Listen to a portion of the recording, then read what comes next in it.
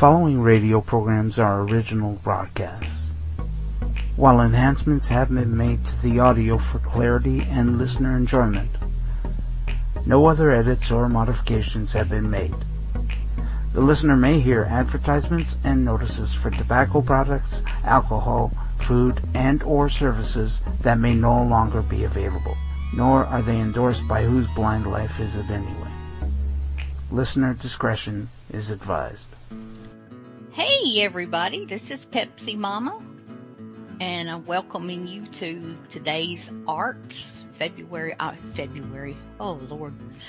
7th. And, yeah, it's been a long time since we've been here. I've missed it, and I hope y'all have missed it too. If you want to listen to us live, we hope you like what you hear. But if you want to listen to us live, you can listen to us on YouTube, Twitter, or Facebook. YouTube and Facebook is Whose Blind Life Is It Anyway? Whose Blind Life Is It Anyway? Yeah. Get my tongue unwrapped from my nose and I'll be doing good. You think so? I tell you what, y'all, I've had a crazy 2 days with Apple, but I think I finally got my new iPhone 14 Pro working, and but I lost a bunch of things, but I didn't, and so now it's all good, and I can blame it on my co-host Victor. I don't know why I can blame it on him, but he's just kind of nice to have around for that stuff. But anyway, no, seriously, my co-host is Victor Gouveia. He's the one who pretty much runs the show. He's the tech geek. She lets me think that. And, well, it's better than letting you think the truth, huh? Mm-hmm. But anyway, if you, can't get us live for whatever reason, you're busy or whatever, you can listen to us on, most any podcast player, that you have, or any place that does, podcast, Spotify, Apple, Google, yeah. Oh, anyway. Lord. Anyway, just about anywhere you want to except Audible. I keep trying to remember to say that because I always forgot to say it before, and I'd rattle off all these podcasts that you could listen to it on, and now it's just the opposite. I'm trying to remember to say except Audible, and then I forget what I want to say. But anyway,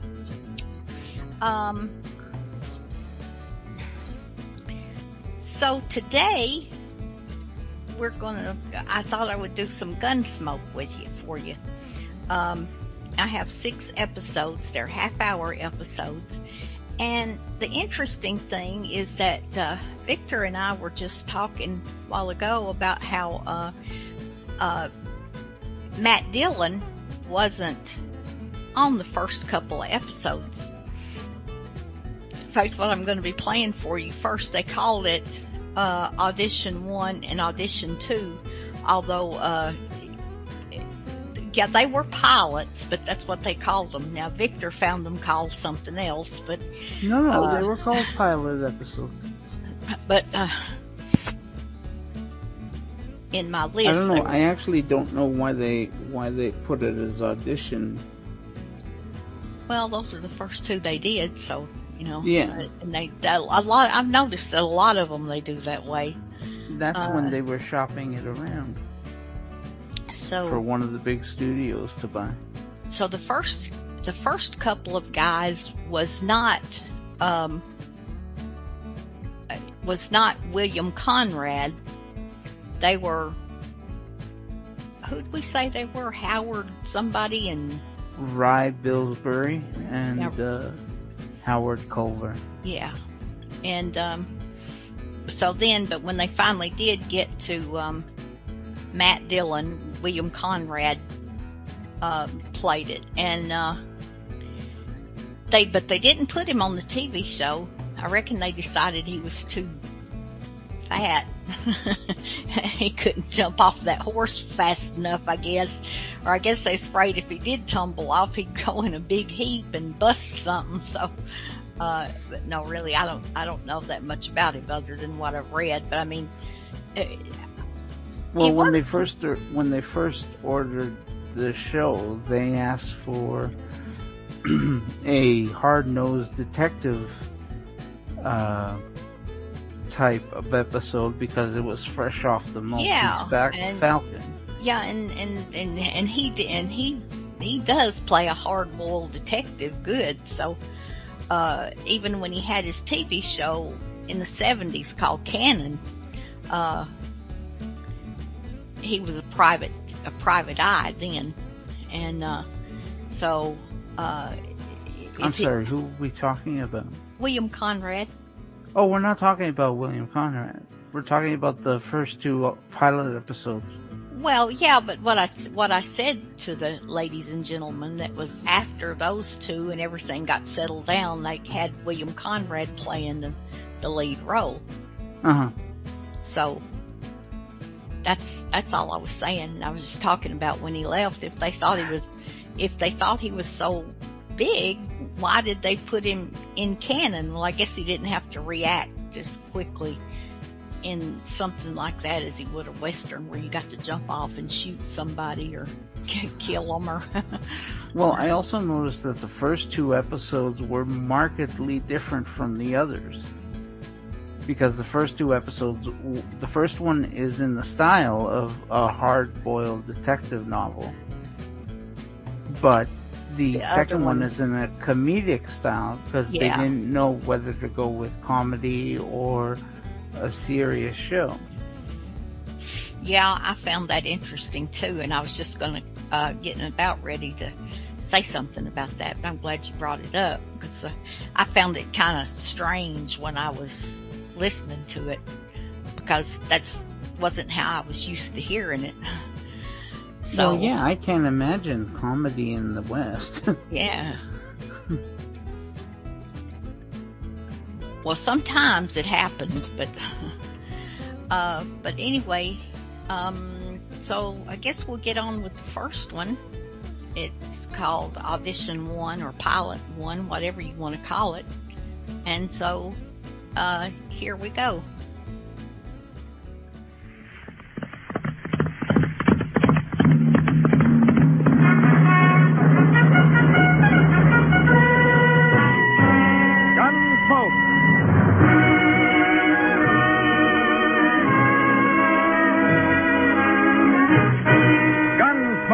The story of the violence that moved westward with young America. The story of one man who moved with it. Mark Dillon, United States Marshal.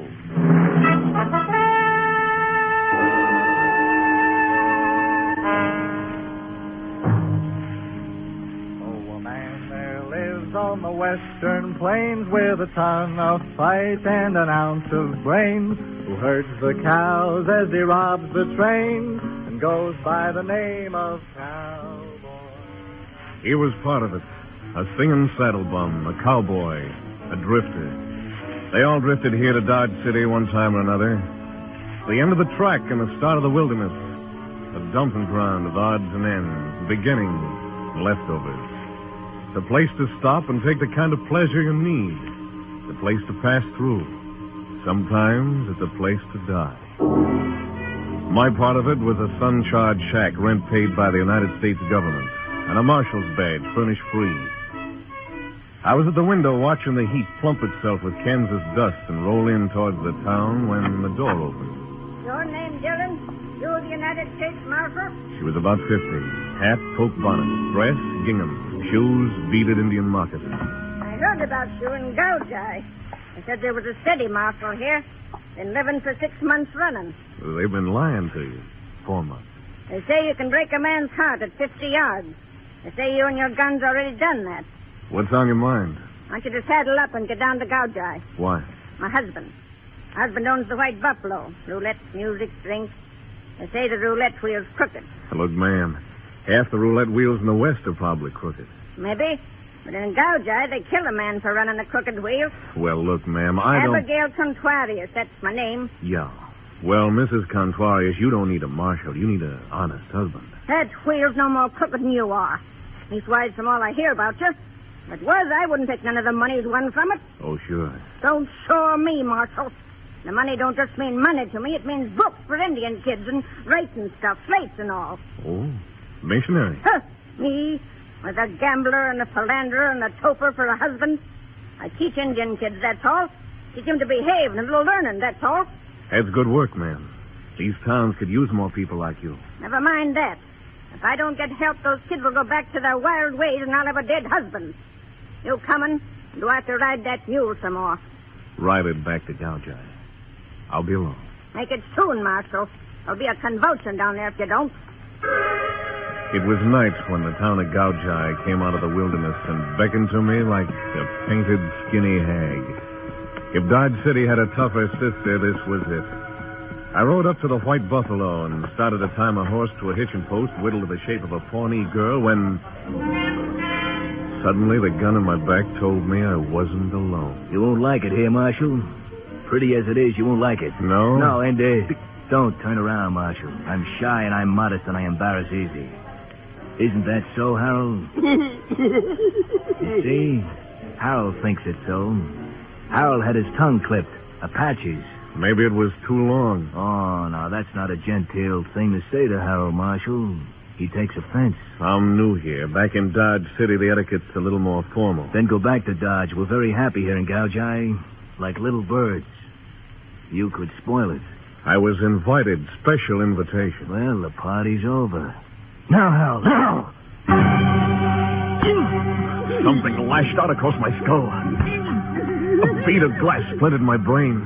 From far, far away, I heard some words. Like I said, Marshal, you won't like it in Gougai. I wanted to kill him, but I couldn't. I didn't know who he was. I hadn't seen his face.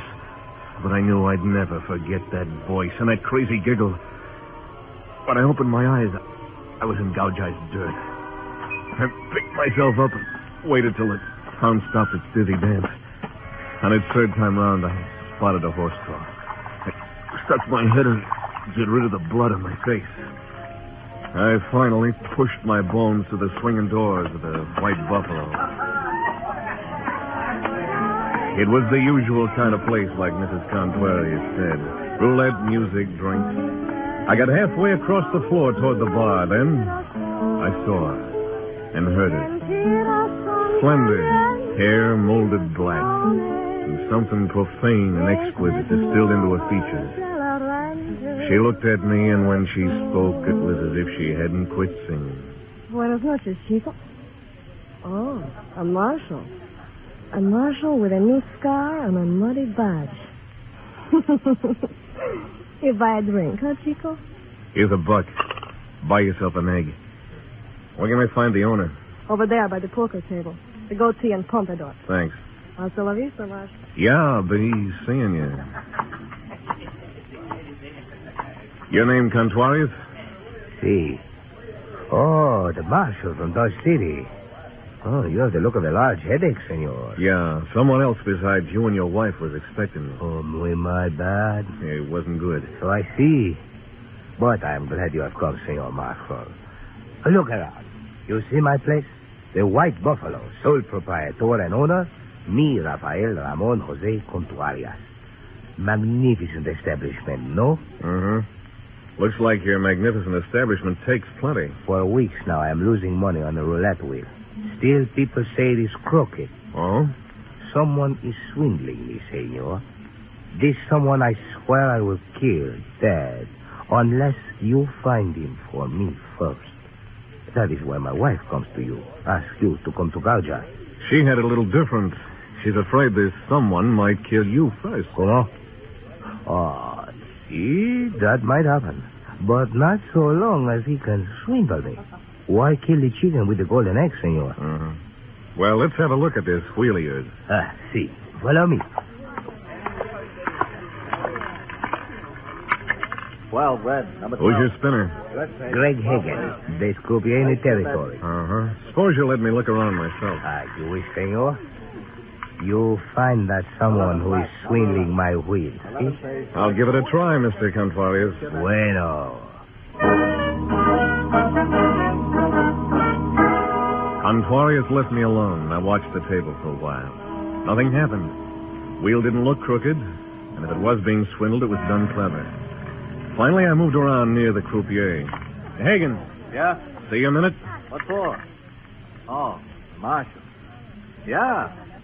Bill, take over for a minute. Sure. Okay, Marshal. What can I do for you? This joint legitimate? Why ask me? Quantuarius. I know, sole proprietor and owner. Rumor has it the wheel's rigged, is it? Suppose it is. Well, then, I could win. You could win, too. Maybe 25% of what I win, and Contvarius wouldn't know.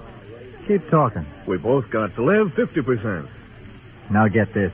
Quantuarius is my friend. Sorry, I made a mistake. No hard feelings? Plenty hard feelings. I think I like it better back at the table. Look around yourself. Make up your own mind about the wheel. So I did. Mostly I hung around the roulette table. As far as I could see, the wheel was giving the house and the customers an even break.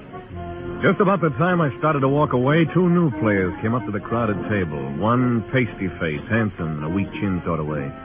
The other, a big, silent hulk of a man with a drooping lower lip. They didn't seem to be together or even know each other. On the next spin, the ball fell into 29, bounced out, rolled around 13. Finally, settled in 00. Just as it did, Pasty-Face reached out and put a $100 bill on 00. Greg Hagen, the croupier, looked up and spoke soft but fast. Sorry, mister, you placed your bet after the ball settled. The house can't accept it. I had that $100 down before you started the spin. Pay me off. Sorry, mister, the house says you take back your money.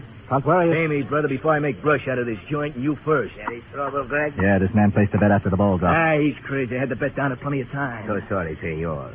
The croupier is always right. Take your bill from the table. And if you please, get out. He did. Fast. Too fast. As he went, I started to remember his voice. I'd heard it before. It was the voice behind my back when I first hit town. And all of a sudden it made sense, and I knew I'd found out one way the Spaniard was getting rooked. Pasty-Face and the Hulk were a team. When Pasty-Face picked up the bill, there was a blue chip under it on 00, and the house paid off to the Hulk. All according to Hoyle, except for one thing. The Hulk hadn't placed any bet. It was a good stunt. There had to be more to it than that, so I gave Contvarius a nod and followed Pasty-Face as he left. I got out of the casino just in time to see him disappear around the corner. I took it easy. Polite and easy. And a bullet nubbed the dust at my feet. I ducked into the shadows and whipped out my guns. A flash had come from a narrow passageway between two buildings. I'm in this alley, Marshal. Come on in and get me. Wait right there, kid. I'm waiting. He was in there somewhere. In that long slab of night that was too black to see through. Somewhere in there. I put my back against the wall and slid in. Strike a match. I want to see your face when it happens to you. Try me. No, Marshal. You shoot first. You'll miss. You know that, Marshal. But I won't, because your gun flash will tell me where you are. Real clever. And that was clever what you did back at the White Buffalo. Honest, Injun? Now, tell me about it. You and your friend. That was Harold, huh? A giggler with a talent for pistol whipping. Tell me some more about it. You throw down a $100 bill with a blue chip underneath it after the ball drops. You get yourself thrown out. Harold collects 35 to 1. Did Harold do that? Oh, Harold. Did you do that? And there he was, framed in the entrance of the alley. I was caught between them. Pasty-Face and a mute called Harold. The big guns in Harold's hands turned over and over. His face held all the evil in the world. You're all right, Harold. Take him! He was shooting waist high along the wall. And he was getting close. There was only one thing to do, and I couldn't miss. You got Harold, Marshal, but you made a mistake. Your gun flash gave you away.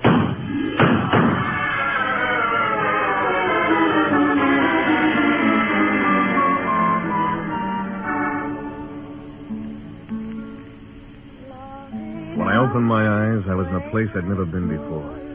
kind of cottonwood clearing. I eased the wound in my shoulder, and from across a smoldering campfire, I saw her. The girl from the White Buffalo. A morning sun lighted up the features of a man at her feet. It was Senor Rafael Ramon Jose Contuarius. And the bullet hole in the middle of his forehead gave him an extra flourish. Now it was Senor Rafael Ramon Jose Contuarius deceased. And the pretty senorita was singing a love song.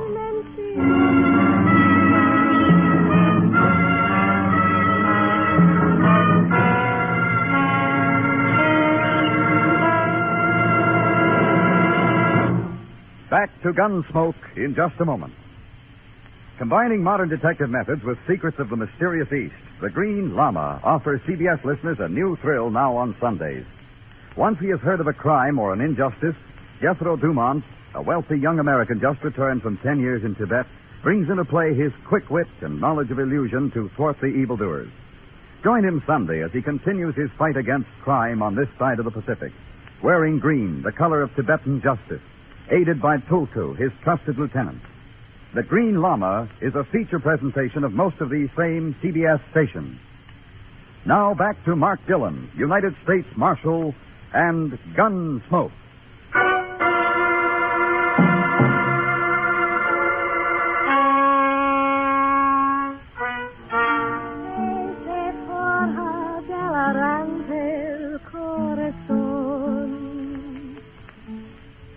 You have slept long, Chico, without dreams. How do you know there were no dreams? Because I saw Death give you a little piece of himself, and then right away on a black pony. Yeah, I'm lucky. Who are you? How'd you get here? They call me Tomas. I brought you here. The wagon over there in the burrow. You are muy lucky, Chico. The bullet was for your heart, but it sent itself in your shoulder. It was not your time to die. But it was Contuarius' time, huh? Perhaps his grave has been empty too long. And you knew him well? See? I knew him. Well enough to kill him. I did not kill him. Senor Contuarius was my protector. What did he protect you from? Himself? I like your mouth better when it is gentle, Chico. And who did kill him? How would I know? He was there like that when we arrived. Why'd you bring me here? I like you, Chico. That's why I tell you. If you leave, go back to Dodge City. If you die, die in Dodge City. It is not good here for either one. Why didn't Pasty Face finish the job? Right after you were wounded, I came along. I persuaded him you were dead. He persuades easy, huh? He persuades easy. Poor Tamar. The shots were heard. People came. Senor Drew does not like attention. Drew. Ah, his name's Drew. But why here? What'd you bring me here for? I thought Contuarius could help you. After all, he was your friend. How'd you know that? I saw you talking together in the White Buffalo. But tonight, out of the darkness, Death found Contuarius. Contuarius! Contuarius!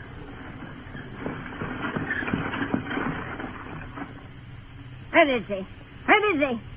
Answer me, woman, or I'll horsewhip you within an inch of your life. There, Senora. Hello, Marshal. Enjoying yourself?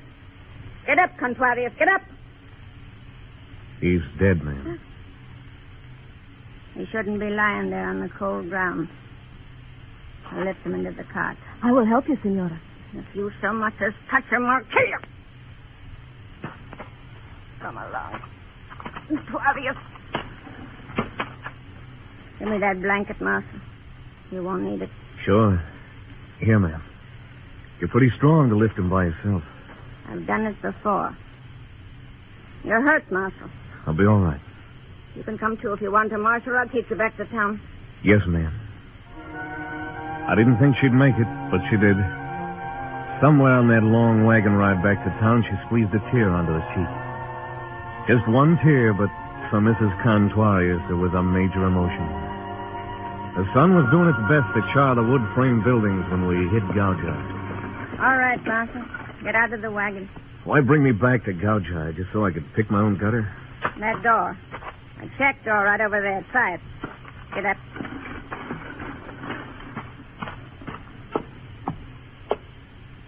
Oh, come on, Dillon. All you have to do is lift your arm and knock on the door. Yeah? Wow, Marshal. What's the offer this time, 150%? Hey, you're hurt. Come on in. Thanks. Who sent you here? Mrs. Contorius? Oh. I better cut away that shirt. Why'd she send me here, Greg? Not neat, Marshal. Not neat at all. Why here, Greg? You a doc? Lie still. I'll get some things. You haven't answered my question. I do things with my hands, Marshal. Spin roulette wheels and extract bullets between spins. You a doc? Yeah, I'm a doc. Was. Had a shingle. Shiny one. And they said I couldn't have it anymore. They had a word for it. Malpractice. They said I did something. What are you looking at? That roulette wheel on the table over there. What's the matter, Greg? Don't you get enough practice at the White Buffalo? You want this wound fixed or not? Yeah. Yeah, sure. Say, Greg. Yeah? I once heard about a croupier clever enough to spin a wheel and drop a ball into any slot he wanted. Hit it about once out of 5 times. Not bad. Once in 4 is better. What about him? I could mention it to Mrs. Contorius. Round up you and Drew and go back to Dodge City. Drew? Pasty-face guy. The guy who pulled the fast trick with a chip and a $100 bill last night. I didn't know. I refused the bet, didn't I? Yeah, that's what doesn't fit. I'd stop worrying about it if I were you, Marshal. I could keep this wound open and let it bleed. On the other hand, you could take the bullet out. Yeah, I could do that. And I'd owe you something. I wouldn't have to remember you to Mrs. Contorius. It's like this, Marshal. First, I just wanted to tame the wheel. Then it got out of hand. Tamar have anything to do with it getting out of hand? What do you know about... I'm ready to take the bullet out, Marshal. You're going to keep what you know to yourself? Take the bullet out. I'll bite my lip. Yeah, do that, Marshal. It's a nice pose. I bit my lip, but all I got was pain in my mouth. I didn't need that. There was enough pain. It was a pain that was painted in red, and it couldn't decide whether it was a flame or an icicle. When I woke up, Greg was talking to someone. It didn't take long to recognize the voice. You should have let him die, Chico. He will only cause trouble. He's got nothing on me. Only trouble I got is you. Every man in town. You couldn't even leave the marshal alone. Ah, Mia, you're crazy. I found the marshal in the cottonwood clearing, like I told you. He was there when I came. Yeah. Keeping your little rendezvous with Contuarius. I warned you, Tamar. I told you if I ever caught you with Contuarius again, I'd kill him, and I did. I'm sorry I heard you say that, Greg. Don't be sorry. Just leave town. I could have let you die, Marshal. I'm going to take you, Greg. But first, I'm going to give you some advice. Yeah? Get rid of Tamar. One of her stories is bad, either the one she told you or the one she told me. Don't listen to him, Chico. She told me she brought me to the Cottonwood clearing, persuaded Drew that I was dead. If that's true, then it follows that Drew's cutting your time the same as Contuarius was. You can't kill everybody Tamar takes up with. The marshal talking through his wound, Tamar? He's delirious. He's lying, Greg. I found him in the clearing, as I told you. Well, Greg, who do you believe? Me or Tamar? Get out, Marshal. Get out and leave town. Can't, Greg, not yet. Gotta take you. Also, there's a personal matter to attend to. I could have let you die, Marshal, remember? Yeah. I'll testify at your trial. Kill him, Greg. Kill him now. Shut up. You know, Tamar, you've got too many friends. It's a lie. Everything he says is a lie. Maybe. We'll stay one more night in Gaojai. Just one more night. That's all we'll need. No good, Greg. I'll have to take you. With your shooting arm and a sling, I don't think so. I'll gamble on it, Greg. Want odds? I got up and left Greg's shack. He didn't try to stop me. One thing about Greg, he wasn't afraid of me or anybody else. I went back to the White Buffalo and waited. About an hour later, Mrs. Contuarius drove up. She was wearing black. She'd just come from her husband's funeral. Lend me your good arm, Marshal. I don't want to rip this dress. Yes, ma'am. Here you are. Was it a nice funeral, ma'am? Yes, Marshal. The kid's behaved real nice. You've done a good job on him, ma'am. Thanks. Come in and have a drink, Marshal. You look peaked. I followed her into the casino. In an hour, it began to fill up. I hid myself behind the stairs where I had a clear view of the roulette table and waited. About 8, Tamar walked through the door. Tamar in a dress of red. Tamar buckled with silver. She strolled over to the table and put some chips on the black as Greg spun. There was no sign of recognition between them. 7 black, 7 pays, black pays. Place your bet. On the next spin, Tamar won again. Then she lost. She doubled her bets and won more times than she lost. After a while, she stopped playing colors and switched to single numbers, 35 to 1. She kept on winning, but 1 out of 4, like Greg said. In an hour, there was roughly $20,000 stacked in front of her. Just before she bet number 13, I saw Greg fold his thumb under his palm and rub the side of his face. 13 black, 13 pays, black pays. Lucky. You're very lucky tonight, Tamar. Tonight, senora? But I'm always lucky at your tables, no? Not as lucky as tonight. Sorry, men, this is a private table from now on. You can all move to the second wheel right over there. Private table, senora? Yes. Just you and this gentleman. The man Abigail thumbed at over her shoulder was Mr. Drew in person. I put my good hand on my gun and prepared to finish my unfinished business. And I decided to wait for the piece to play itself out. I didn't know what Mrs. Contuarius had in mind, but this show was too good to spoil. Tamar, Greg, and Drew. I don't know. This is my last spin. That's all right, Tamar. All Mr. Drew wants is just one spin. Right, Mr. Drew? Yeah, just one spin with the little lady. But I... Mr. Drew, huh? Yeah.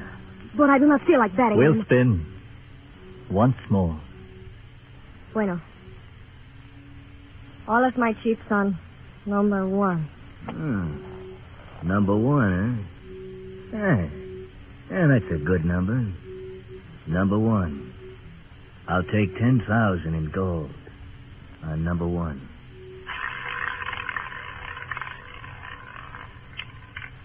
Three red, 3 pays, red pays. Why, you double... Go!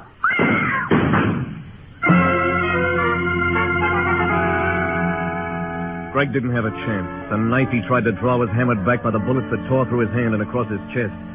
Suddenly his face changed. He looked young and hurt, and ashamed of the blood that he couldn't hold back. It'll make me happy if no one tries to follow us. Let's go, Tamar. He held his guns like they were dogs on a leash that could snap easy. He waited for Tamar to scoop up the money. Then they backed out of the casino. You let him get away, Marshal. I don't think so, ma'am. He knows I'll come and get him. He'll be waiting for me. He'll be wanting to finish me off if he can. And I'm going to give him his chance. I figured there was only one place to look. And there they were, resting easy in the cottonwood clearing. I knew you'd have to come after me, Marshal. You're funnier than an actor. I saw one once in Dodge. You're funnier. Maybe you laugh too easy, Drew. Like you kill too easy. A marshal with a gun arm and a sling chasing the killer. Go away, Marshal. Go away while there's still time. I got nothing but time. I'll wait. You're wrong, Marshal. You've got no time at all. Yeah?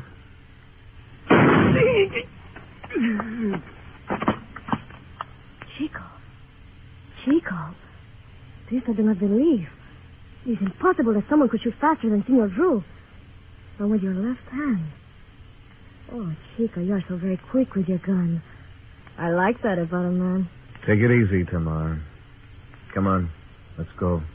Go? Not now, Marshal. There's time. Sit here.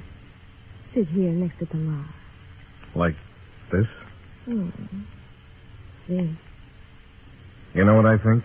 Chico, don't talk now. I think he had a great thing with Greg. He could put that ball on any number you bet on. Only that wasn't enough for you. But it doesn't matter now, darling. You thought you could double your profits by throwing in with Drew. Maybe you were going to double-cross him, too. I don't know. Don't worry about it, Chico. The money is yours, too. It belongs to Mrs. Contuarius. That's who's going to get it. What? What are you talking about? Take your choice. Come back with me to the jail in Gaojai, or I'll turn you over to Mrs. Contois. I don't think she could stand having you alive. You... Come on. This is the first time I've ever held a gun on a woman. Chico, surely you are playing with me. You're an accessory to murder, Tamar. We'll go away together. You and I. Mexico, New Orleans. Listen to me, Chico. You and I. Let's go, Tamar. Listen to me. There's plenty money, yours and mine. Listen to me, listen. She put her arms around my neck and her lips close to my ear. And for a long time,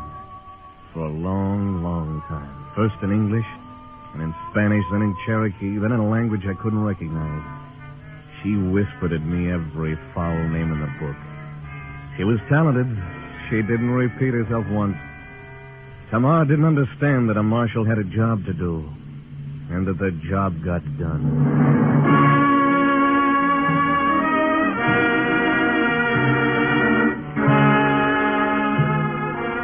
On the way back to Dodge, I came across a cottonwood clearing I'd never noticed before. I rode down into it. A small animal scurried off a log and lost itself in the shadows. And I was alone. And for a long time after that, I thought about Tamar.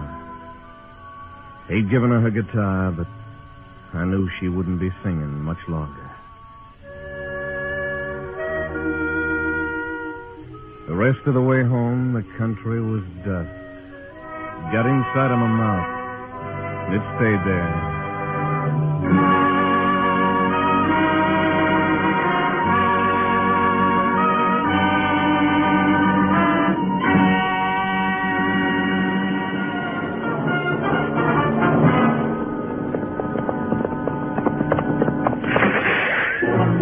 Gunsmoke.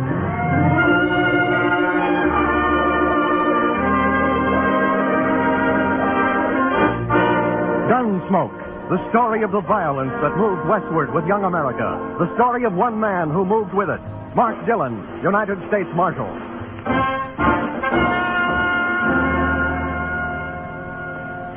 They all drifted here to Dodge City, one time or another. The buffalo killers, the saddle bums, the spoilers. It's the end of the track and the start of the wilderness. The dumping ground of odds and ends and beginnings and leftovers. It's a place to stop and take the kind of pleasure you need. It's a place to pass through, and sometimes it's a place to die. My part of it was a sun-baked shack. Rent paid by the United States government. And a marshal's badge. Furnished free. I was at the window watching the heat plump itself with Kansas dust and roll in towards the town when the door opened. Your name Dillon? You the United States Marshal? She was about 50. Poke bonnet, gingham dress, beaded Indian moccasins for shoes. They said there was a steady marshal here in Dodge City. Been living for 6 months running. They've been lying to you. 4 months. They say you and your gun can break a man's heart at 50 yards. It's on your mind. Want you to saddle up and get down to Gaojai. Why? My husband. He owns the White Buffalo there. Roulette, music, drinks. They say the roulette wheel's crooked. I'll tell you what to do. There's a fella here in Dodge City named Sin Killer Stokes. Saves souls by the bushel. Trumpet playing and everything. You tell Sin Killer about your husband. In Gaojai, they kill a man who runs a crooked wheel. I don't want my husband dead. Well, look, ma'am, I don't even know Abigail Contuarius. That's my name. Yeah, well, Mrs. Contuarius, you don't need a marshal. You need an honest husband. He's no more crooked than you are. If he was, I wouldn't take none of his money. Sure. Don't sure me, Marshal. Money don't just mean money to me. It means books for Indian kids and writing stuff. Slates and all. Oh, a missionary. Huh, me? With a gambler and a philanderer and a toper for a husband? I teach Indian kids. Teach them to behave and a little learning, that's all. Well, that's good work, ma'am. These towns could use more people like you. Don't sniff around me. You marshals are supposed to mean law and order and the rights of decent people.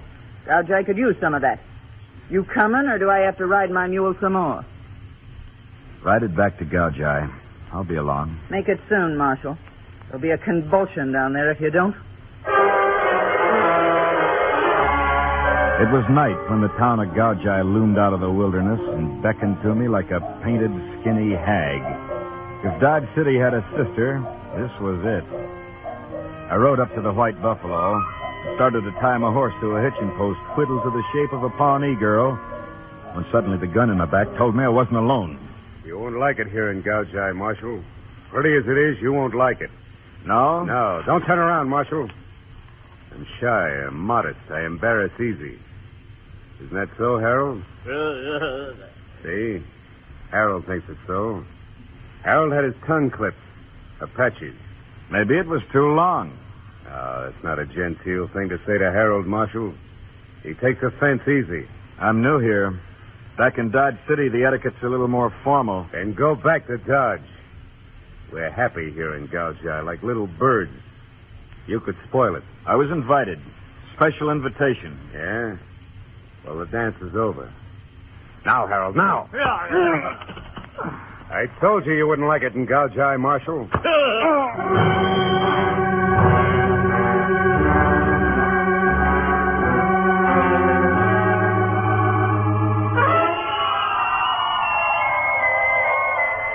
When I opened my eyes, I was in Gaojai's dirt.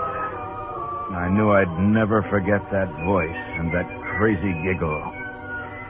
I picked myself up and waited till the town stopped its dizzy dance. On its third time around, I spotted a horse trough and stuck my head in it to get rid of the blood on my face. I finally pushed my bones through the swinging doors of the White Buffalo. A girl leaned against the bar, strumming a guitar. Black hair, slender.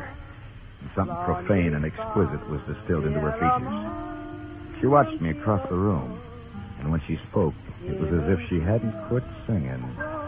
Buenas noches, Chico. Evening? Oh, a Marshal with a cut face and a muddy badge. You buy girls' drinks, Marshal? Huh? Here's a buck.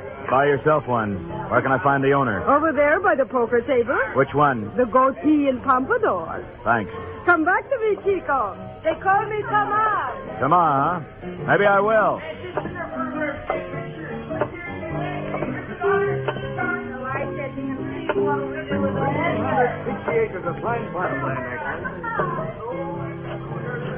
Your name, Contorius? Si. Oh, the Marshal from Dodge City. You already have the look of a large headache, senor. Yeah? Someone else besides you and your wife was expecting me.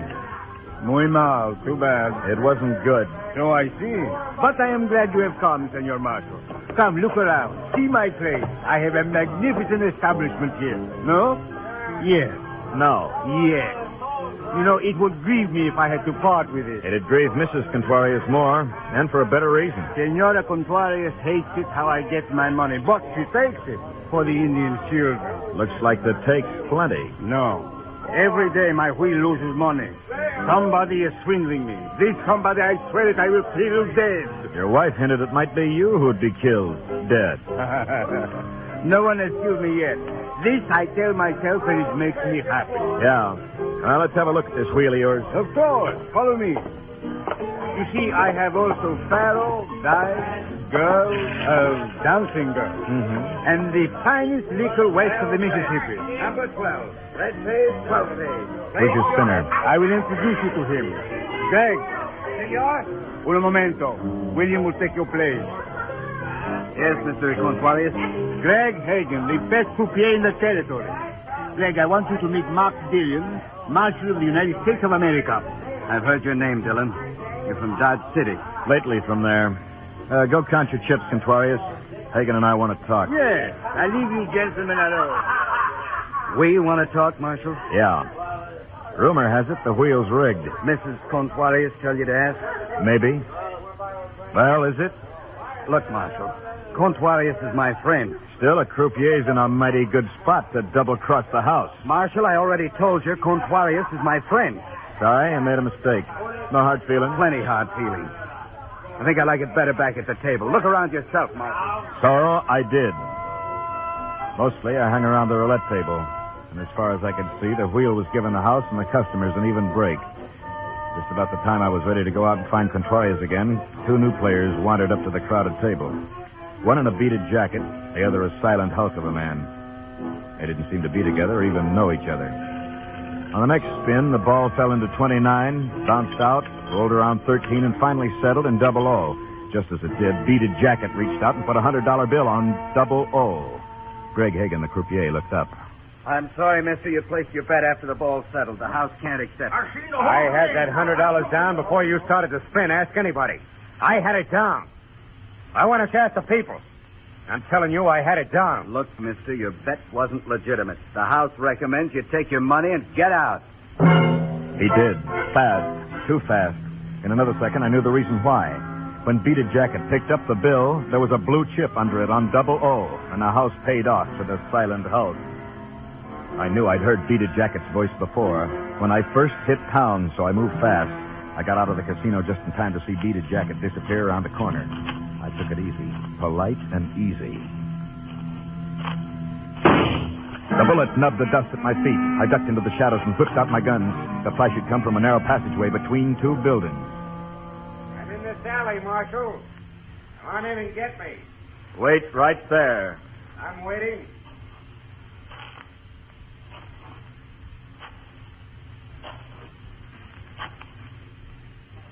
I'll strike a match. I want to see your face when it happens to you. Try me. No. You shoot first. You'll miss, you know that, Marshal. But I won't, because your gun flash will tell me where you are. Real clever. That was clever what you did back at the White Buffalo. Honest Injun. Tell me about it. You and your friend. That was Harold, huh? The giggle with the talent for pistol whipping? Tell me all about it. You throw down a $100 bill with a blue chip underneath it after the ball drops. You get yourself thrown out. Harold, who never made a bet at all, collects 35-1. Oh, did Harold do that? Did you do that, Harold? And there he was, framed in the entrance of the alley. I was caught between them. Beaded Jacket and a mute called Harold. The big guns in Harold's hands turned over and over. His face held all the evil in the world. You're right, Harold. Take him. He was shooting waist high along the wall, and he was getting close. There was only one thing to do, and I couldn't miss. You shot Harold, Marshal. That was your mistake.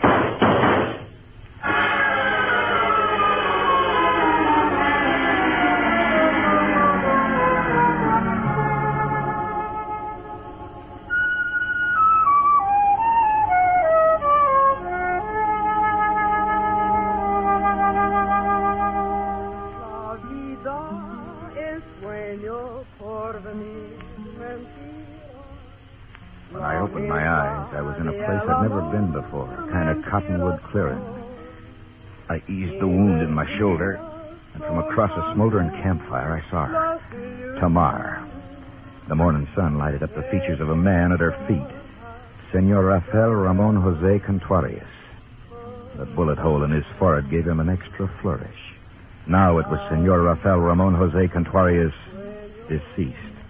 And the girl named Tamar was singing a love song.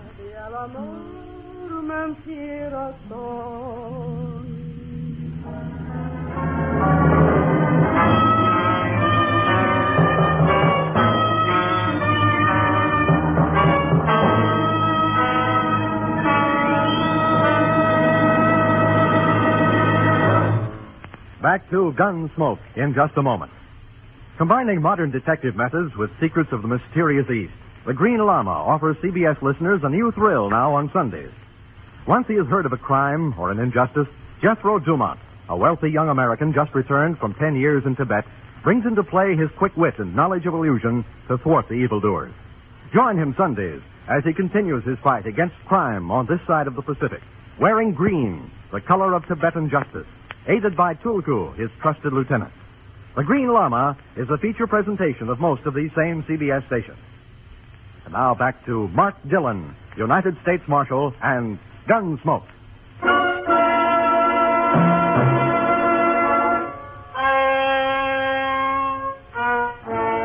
When they pinned a marshal's badge on me, they said I had a job to do.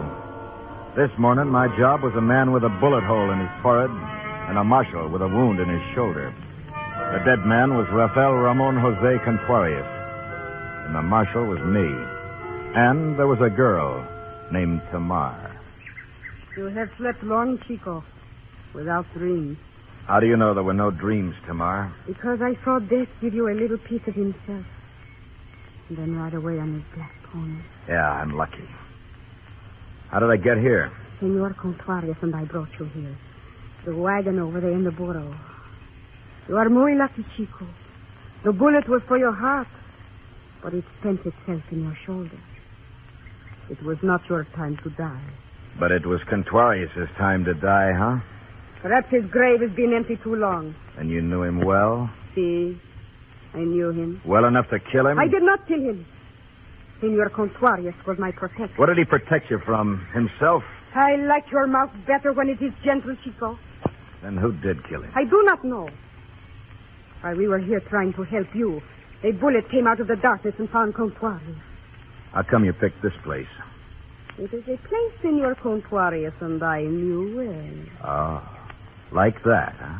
It is a place where Senor Booth would not look for you if he knew you were still alive. Booth? Oh, so that's his name. The man in the beaded jacket. How come he didn't finish me? When we heard the shot, Senor Contrarius and I ran out of the White Buffalo. I persuaded Senor Booth that you were dead. Booth persuades easy, huh? He persuades easy, for Tomás. The shots were heard, people came. Senor Booth does not like too much attention. Well, he's going to get all of mine, Tamar. Undivided. I don't advise it, Chico. If you live, go back to Dodge City. If you die, die in Dodge City. Oh, wait. The Senor Contrarius in the burro cart. Oh. Where is he? Where is he? Answer me, woman.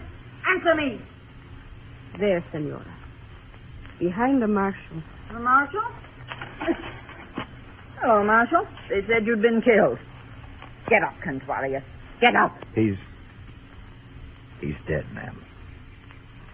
Oh.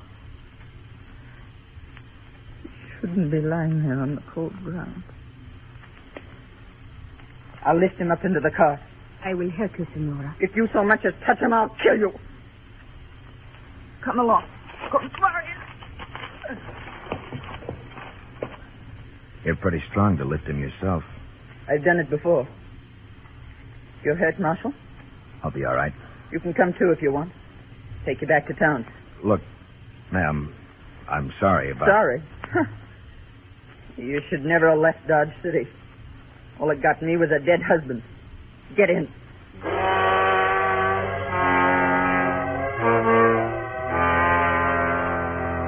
Somewhere on that long wagon ride back to town, Mrs. Contrarius squeezed a tear onto her cheek. Just one tear. But for her, it was a major emotion. The sun was doing its best to char the wood frame buildings when we hit Gaujai. She drove past the White Buffalo to the far edge of town, pulled up at a tar paper shack. Oh. Here we are, Marshal. Why bring me here? Just so I could pick my own gutter?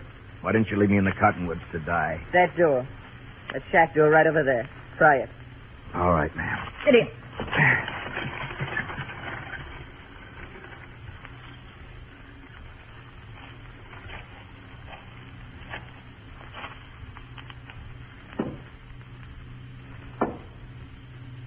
Yeah?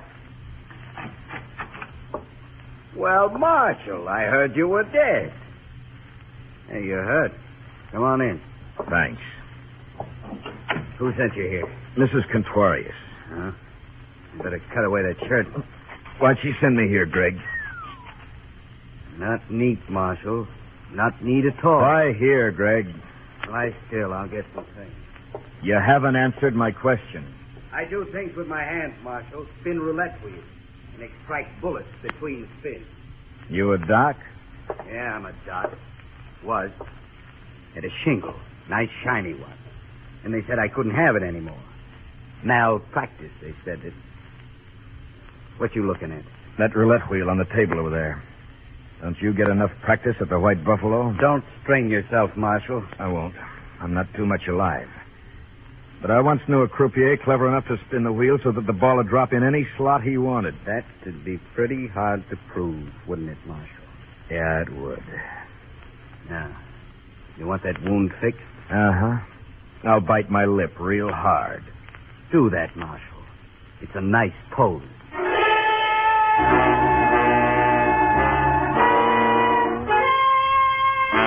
I bit my lip, but all I got was a pain in my mouth. And I didn't need that. There was enough pain. It started when Greg put a scalpel against my shoulder, and it went on from there. It went on for a long time. Finally, everything gathered into focus. Keep that bandage dry, Marshal. You'll be all right. Thanks, Doc. What's your fee? This bullet, the one I took out of you, I want it as a souvenir of the time I saved a marshal's life. You're welcome to it. Just tell me this.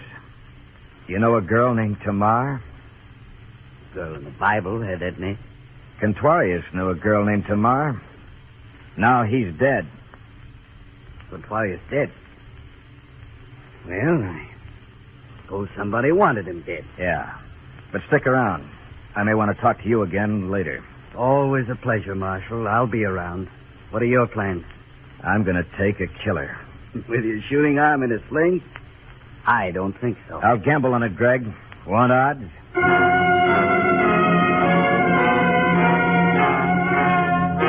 I got up and left Greg's shack. Taking a killer needed a little preparation. And right now, preparation meant talking to Mrs. Contuarius. But something stopped me. It was the funeral Mrs. Contuarius was celebrating for her dearly departed. Somewhere she'd found a black ostrich plume and pinned it to the donkey's head. The cart she always used was draped in banners of black silk that looked suspiciously like the shreds of an elegant petticoat. 3 grinning Indian kids, maybe 8 years old, were beating a drum, clapping a cymbal, playing a flute. The rear of the parade was brought up by a bunch of other Indian kids, looking solemn because their new shoes hurt. And on the cart, in an open pine box, lay Senor Contuarius. I looked inside. The senor was still very aristocratic. I looked again, closer. Then I knew I just had to talk to Mrs. Contuarius.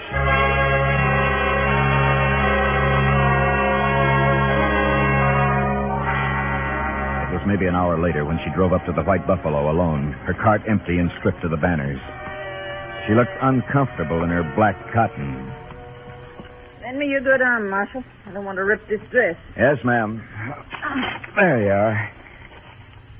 Nice funeral, ma'am. Thanks, Marshal. Kids behaved real nice, didn't they? Yeah. You done a good job on them, ma'am. Thanks. You haven't been very successful, have you, Marshal? Maybe that's your fault. Maybe you haven't told me enough. About what? About Tamar and your husband, for instance. What about Tamar and my husband? This about them, ma'am. They were real good friends. That could be a reason for you to kill your husband. Could, Marshal, but it wasn't. Maybe he was killed because he found out who was cheating his wheel and you didn't. But I did. Then why don't you take him?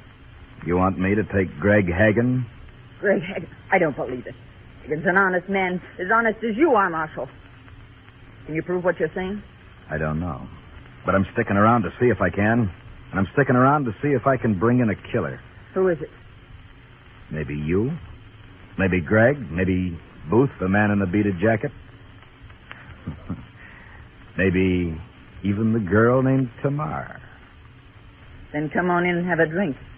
You look peaked. I followed her into the casino. In an hour, it began to fill up.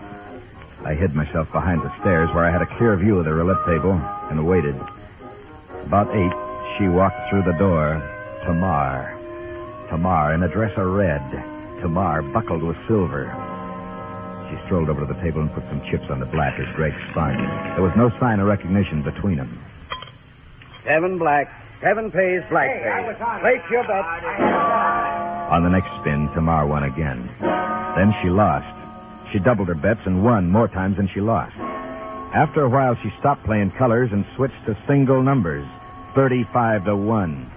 She kept on winning, about 1 out of 4. In an hour, there was roughly $20,000 stacked in front of her.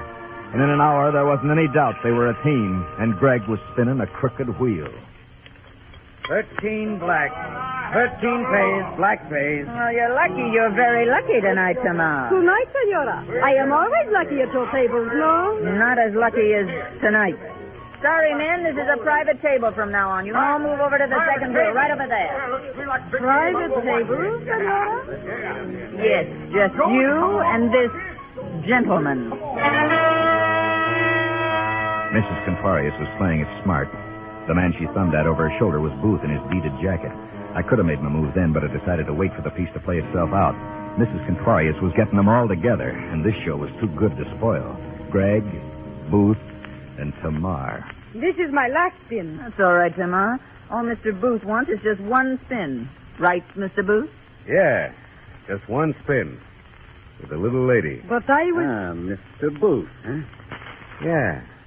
Well, I suppose it is all right. Spin the wheel, Greg. We'll spin. Once more. Bueno. All of my money on number 1. Number 1, huh? That's a good number. Number 1. I'll take 10,000 in gold on number 1.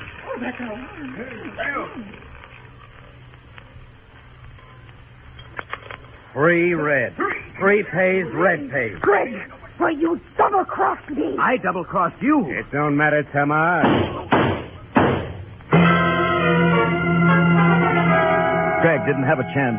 The knife he tried to draw was hammered back by the bullets from Booth's gun. They tore through his hand and across his chest. Suddenly, his face changed. He looked young and hurt and ashamed of the blood that he couldn't hold back. Booth held his guns like they were dogs on a leash that could snap easy. Keep right. All of you. Marshal, you can quit playing possum now. It'll make me real happy if you try to follow it. Pick up the money and let's go, Tamar. Nobody move. Nobody move. You let him get away, Marshal. I don't think so, ma'am. He'll be wanting to finish me off. I'm going to give him his chance.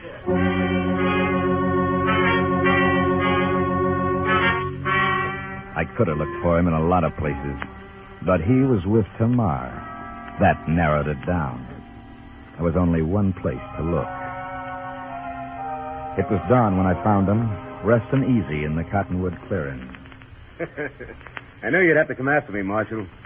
You know, you're funnier than an actor I saw once in Dodge. You're much funnier. Maybe you laugh too easy, Booth. Like you kill too easy. A marshal with his gun arm and a sling chasing a killer. Go away, Marshal. Go away while there is still time. I got nothing but time. I'll wait. That's where you're wrong, Marshal. You got no time at all. Yeah? No! Chico, this I do not believe. It is impossible that someone could shoot faster than Senor Booth. But with your left hand. Oh, Chico. You are so very quick with your gun. I like that about a man. Take it easy, Tamar. Come on, let's go. Go? Oh, not now, Marshal. There is time. Sit here next to Tamar. Like this? Mm-hmm. Sit. You know what I think? Oh, Chico, do not talk now. I think you had a great thing with Greg. He could put that ball in any number you bet on. Only that wasn't enough for you. Oh, but it does not matter now, Carito. You thought you could double your profits by throwing in with Booth. Maybe you were going to double-cross him, too. Like you double-crossed Confarius and Greg. Oh, do not worry about it, Chico. The money is yours, too. It belongs to Mrs. Confarius. And that's who's going to get it. What? What are you talking about? Take your choice. Come back with me to the jail in Gaujai, or I'll turn you over to Mrs. Confarius. And I don't think she could stand having you alive. Why, you... Oh, Chico, surely. Surely you are playing with me, huh? You murdered a man, Tamar. Chico. You killed Confarius. Oh, Chico, I told you the shot that killed Confarius came from the woods in back of the clearing. Much closer than that. From your gun, Tamar. Confarius had powder burns on his forehead, so that shot was fired from up close. I saw that when I looked into his coffin. Powder burns from your gun, Tamar. We were going away together, you and I, Chico. Listen to me, Chico. Confarius found out you were double-crossing him with Greg, didn't he? Listen to me. Let's go, Tamar. Listen to me, Chico. There is plenty of money, yours and mine. Listen to me, Chico. She put her arms around my neck and her lips close to my ear. And for a long time, for a long, long time, first in English, then in Spanish, then in Cherokee, and in a language I couldn't recognize, she whispered at me every foul name in the book. She was talented, She didn't repeat herself once. Tamar didn't understand that a marshal had a job to do, and that the job got...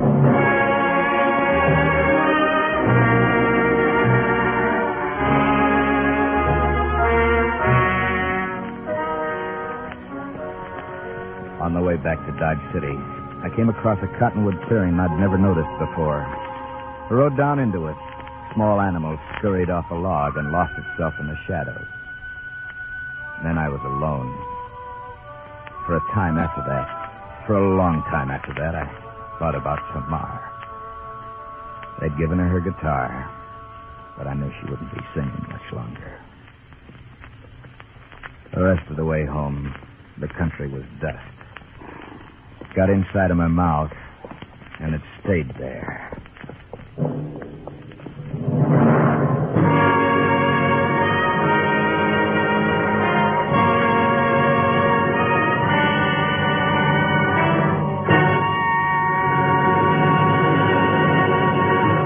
Gunsmoke featured Howard Culver as Mark Dillon, supported by June Foray, Gerald Moore, Vic Perrin, Jack Crucian, D.J. Thompson, and Jay Novello. Music was composed and conducted by Del Castillo. The original story, by Morton Fine and David Friedkin, was directed by Richard Sandville. This is Alan Botzer to Gunsmoke, and another thrilling adventure with Mark Dillon, United States Marshal.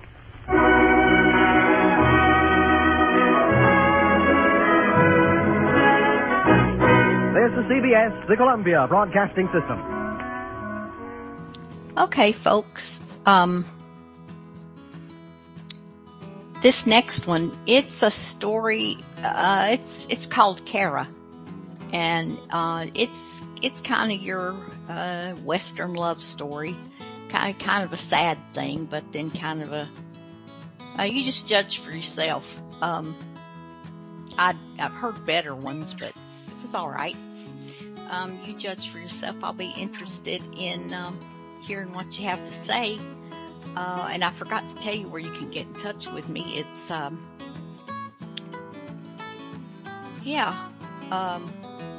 Afternoon Radio Theater Sunday at gmail.com. And, you can Facebook me if you want to Facebook me directly. I'm,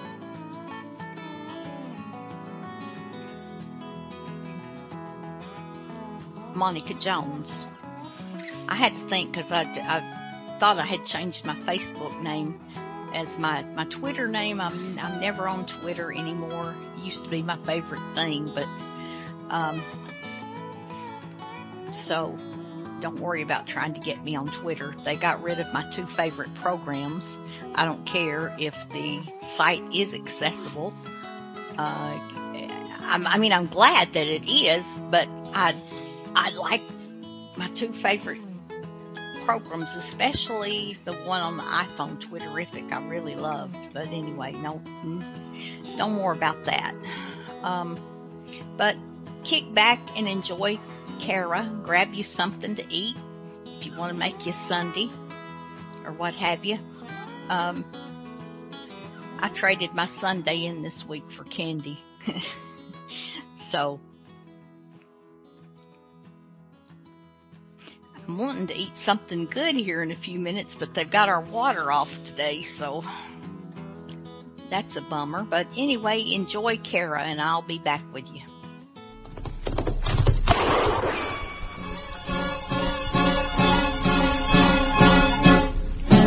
Around Dodge City and in the territory on West, there's just one way to handle the killers and the spoilers, and that's with a U.S. Marshal and the smell of Gunsmoke.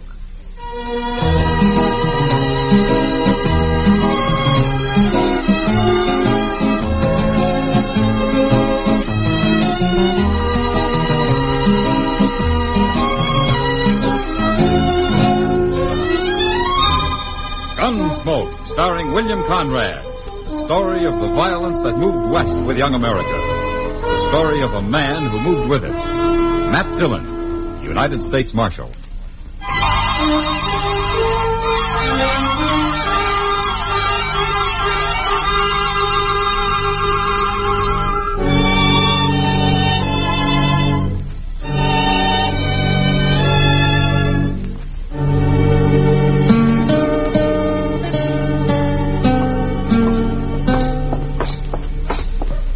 Look, Mr. Dillon, there's Miss Kitty, there in front of the Texas Trail. Yeah, I think she's waiting to say hello, Chester. What's she going to work so early for? Why, it ain't hardly noon yet. I don't know about Kitty, but the stage from Wichita's due in about noon. Oh, I plumb forgot. Sheriff Benson's coming today, ain't he? That's what the telegram said. Why would the sheriff of Wichita come all the way to Dodge, Mr. Dillon? Must be mighty important. Maybe there's somebody here he'd like to take back with him. Hello, Kitty. Hello, Matt. Chester. Miss Kitty? So this is what Dodge looks like at noon. It's a little too real for me. We were wondering what brought you out so early. Sam sent word he wanted to see me. Come on in and say hello. Okay, we got a few minutes.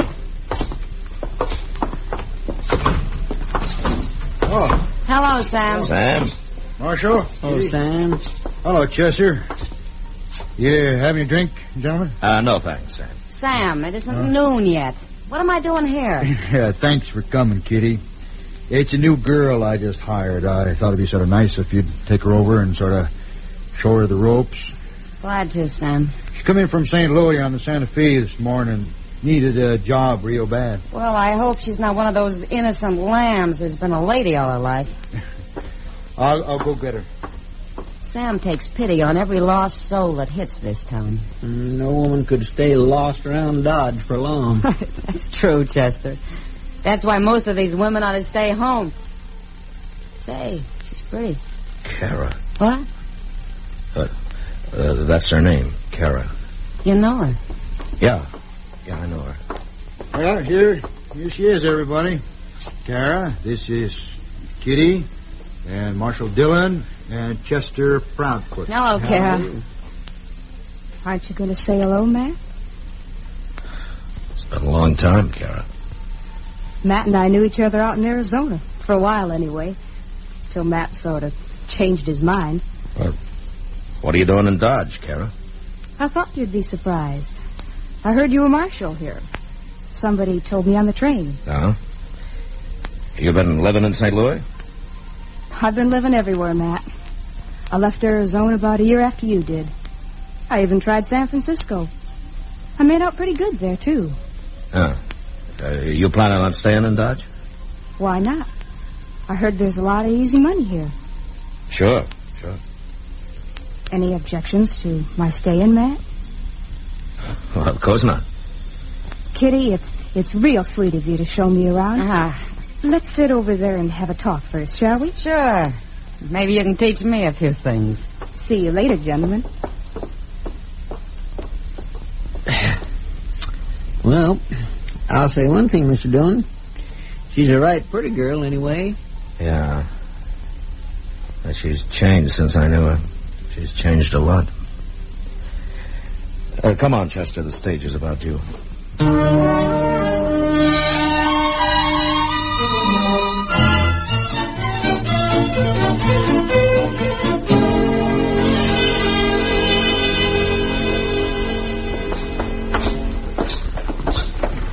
This is my office here, Sheriff. Oh, Dodge is sure growed, Marshal. Been 3 or 4 years since I was here. Yeah. Must look mighty small compared to Wichita, Mr. Benson. Maybe Dodge will be bigger than Wichita someday. But it's Denver, they say, is growing. I'm curious to see that. Oh, you headed for Denver, Sheriff? They're holding a killer for me up there. Oh. Well, sit down.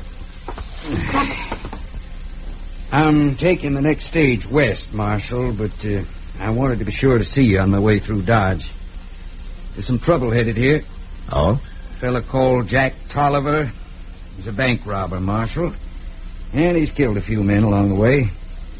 He opened up the state bank in Wichita about a year ago, and he's been working his way through the Dakotas since then. But I hear he's back in Kansas. Took $5,000 out of the bank at Salina a few weeks back. Well, what makes you think he's going to try Dodge, Sheriff? Because he's heading south. Dodge is a natural for them. Them?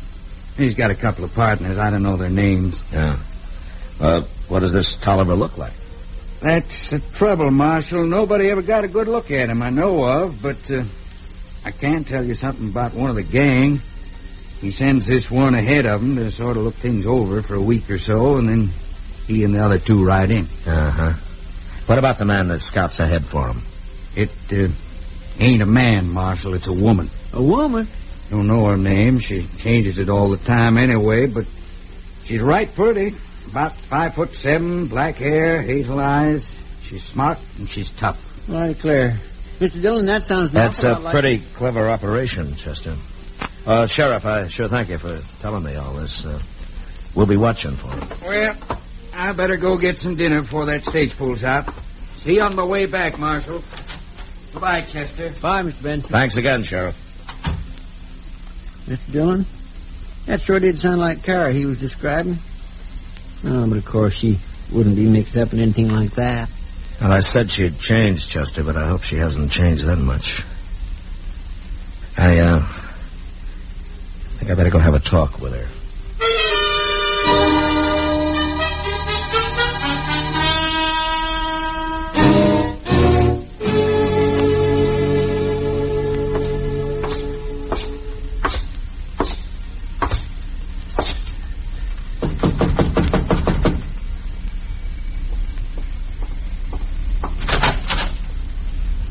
Why, Matt, how'd you know where I was?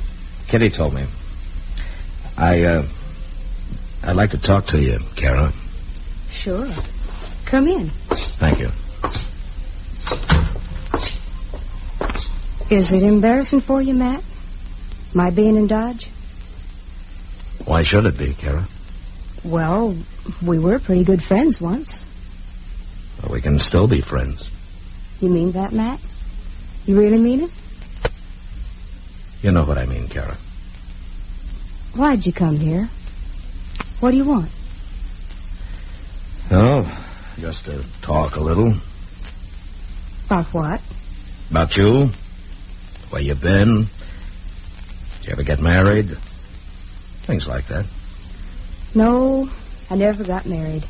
And I told you I've been everywhere. What else? Well, what have you been doing lately? Why'd you leave St. Louis?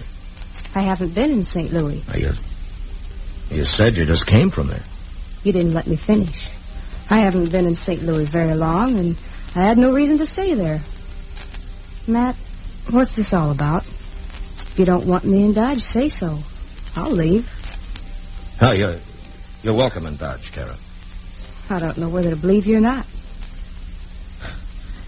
Oh, maybe I'm being too curious. I'll shut up. Oh, it isn't that. I guess it's just that there's a lot of things I don't want to talk about. You understand that? Sure. But I won't be bothering you anyway. I have to go out of town for a few days tomorrow. Oh? Where are you going? Salina. They're holding a prisoner for me there. Salina? Yeah. Mm-hmm. And you going tomorrow? Yeah. I'll be back in a couple of days. So. Matt, couldn't you put it off for a while? Say, another week? Why, Carol? I don't know. I'd like you around. I feel like such a stranger here. I'll be more at home in another week. Please, Matt? Sure, Kara. Doesn't make much difference. Hey, you let me know if there's anything I can do for you. Huh? Thanks, Matt. I will.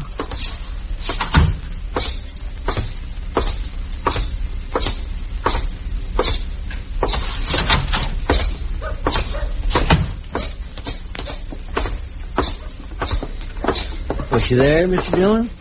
Yeah. Did you find out anything? Only if she is mixed up with this man, Tolliver, she can't get in touch with him for a week.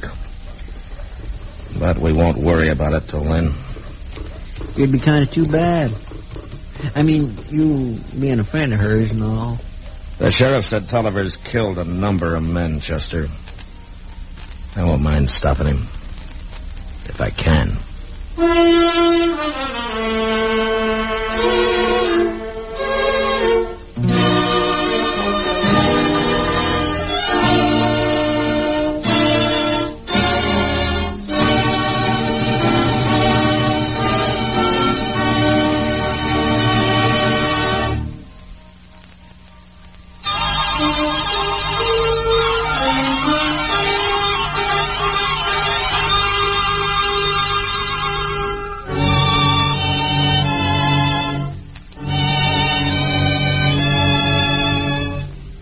A few days passed, and as I'd thought, nothing happened. Kara worked at the Texas Trail. And although we kept an eye on her, she talked to so many strangers every day, there was no way of telling which might have been her bank robber friend, Jack Tolliver. Would have been easy for him to just ride into town anytime he wanted, buy Kara a drink, and get what information she'd gathered. I talked to her now and then, and although she tried not to show it, I was pretty sure she was aware that I was suspicious of her. And then one day, I was real sure. Doc and Chester and I just finished a game of three-handed stud in the office. $6.50, $6.75, and $7. $7.50, $8. You have to count it out loud, Doc. $8.50, $9.50. Ah, there we are. Well, I do it to teach you a lesson, Chester. You got my money, ain't that enough? Oh, you're always thinking of money, Chester. Money isn't the only pleasure in the world. Why, there's also... Oh, my, there's... there's also, Also what? You better think hard, Doc. He's following you mighty close. Did you ever go out in the night, Chester, and look at the stars? What? Did you ever watch them and feel close to nature and enjoy the great and wondrous beauty of it all? You talk like you had a drink, Doc. Oh, Chester. Of course, I watched the stars. Whenever it wasn't raining or snowing or blowing a wind down out of the north, or whenever I wasn't just too doggone saddle-weary and tuckered out to keep my eyes open. You're a hard man to inspire, Chester. Saving you from the devil would be a full-time job. And I'm afraid it's too late. Oh, here. The world has corrupted you, Chester. It's touched your soul. It's withered it like a... Oh, my, like a beam. Like a beam? Now, doggone it, you listen here, Doc. Oh, Kitty! Oh, well, look upon her, Chester. The beauty of womanhood in all its passionate splendor. What? It sure beats the stars, anyway. Are you too drunk? Doc's been trying to teach Chester to take a larger view of life, Kitty. Doc got all my money, and he's just crowing about it. That's all he's doing. Money, huh? Well, that's just what I came here for. Oh, what do you mean, Kitty? I need $20, Matt. Oh, well, sure. Here you are. Before I take it, I better tell you, it isn't for me. What? Kara needs it. She came to me, and I didn't have it, but I said I thought I could get it for her. I think she knows where. She could have come to me herself. Too proud, maybe. How come she's broke? She's been working? I didn't ask her what it's for, Matt. It's all right, Kitty. Give it to her. I will. But I'll tell you something. What? I've met some pretty tricky women here and there. But your old friend Kara has them all beat. I'll give her the money. Chester. Yes, sir? Follow Kitty. Don't let Kara out of your sight till you find out what that money's for. I'll wait here for you. Okay, Mr. Dillon.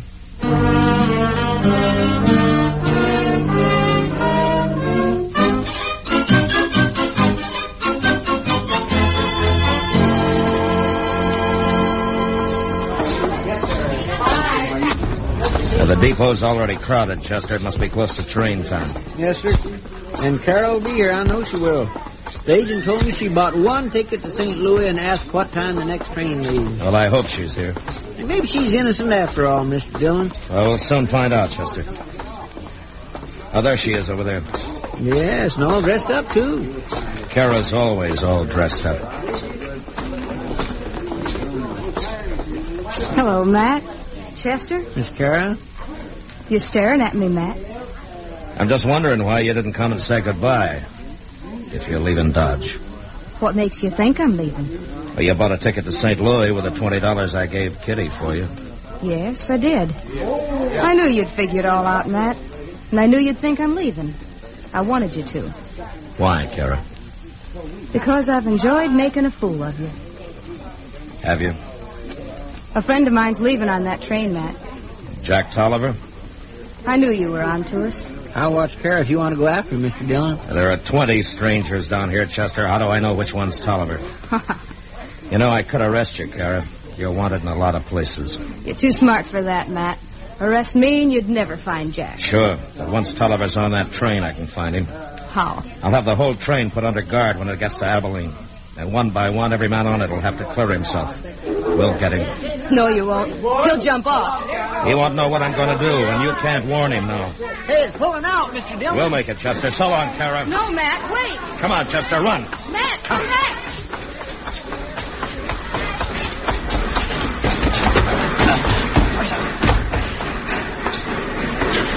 Well, we made it. You sure fooled her, Mr. Dillon. Kara doesn't think I fooled her, Chester. What do you mean? She thinks she fooled me. Well, how? She wants me on this train. She planned the whole thing for it. Well, why are we here then? Well, we won't be for long. There's a ranch close to the tracks about 10 miles from here. I'll have the conductor stop the train and we'll get off there and then borrow a couple of horses. And ride on back to Dodge? Jack Tolliver's in Dodge, Chester. He's thinking he can hold up the bank anytime he wants to now. But there's nobody to stop him.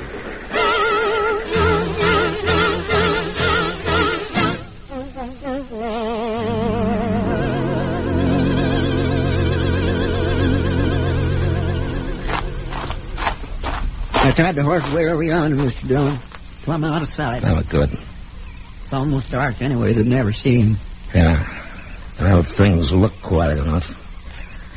Come on, let's get inside the bank. We'll wait for him there.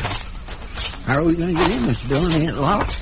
Well, there isn't more than a couple of $100 in there, Chester. Mr. Botkin's been keeping the bank's real money in a safe at his home ever since I heard about Jack Tolliver. And he gave me a key to the rear door here.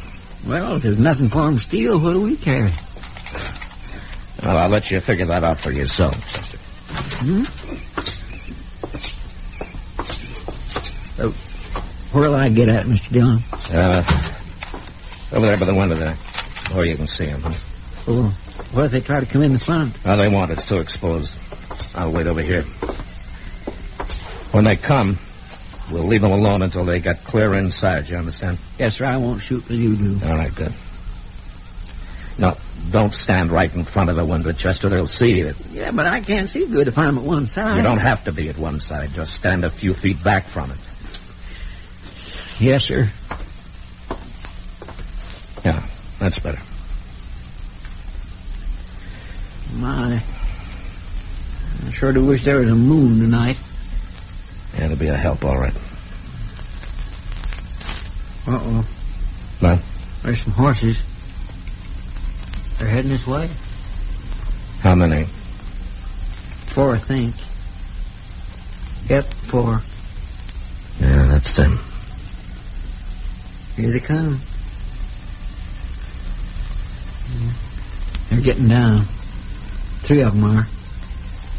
They're handing their reins to the other one. I hope now he's getting down, too. She, Chester. That's probably Kara. My God, I think it is. All right, quiet now. Yes, sir.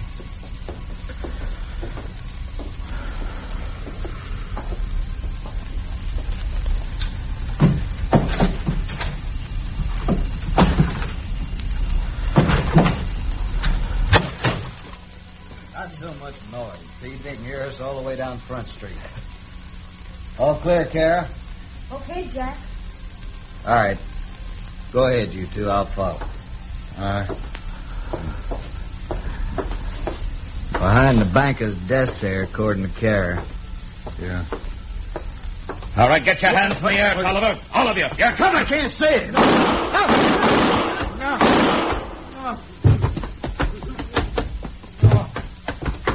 I got 2 of them, Chester. Tolliver run outside, but I hit him. He's wounded. Look, Kara's having to help him. Hold it, Tolliver. Kara, get away from him. No, you don't, Kara. You stay right here. Don't hide behind me, Jack. You'll kill me. He won't kill you. But if you move, I will. No, let me go. Get around behind him, Chester. Yes, sir. You're trapped, Tolliver. Now let Kara go. You just stay right where you are, both of you. I'll kill her if you don't. You coward, Jack. Get away from me. I warned you.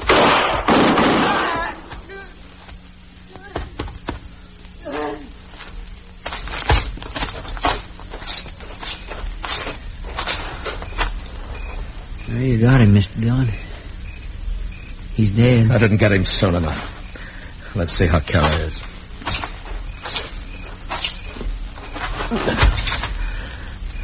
Kara. Kara. I'm sorry, Kara. It's too dark. I couldn't shoot any quicker.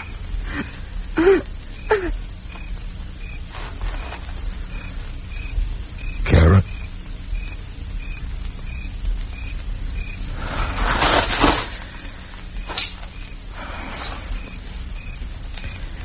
I don't think she heard me, Chester. He shot her right in the back, Mr. Dillon. Yeah. Well, sir, that's the end of Jack Tolliver's gang. It's the end of a lot of things, Chester. A lot of things. Yes, sir, I guess it is.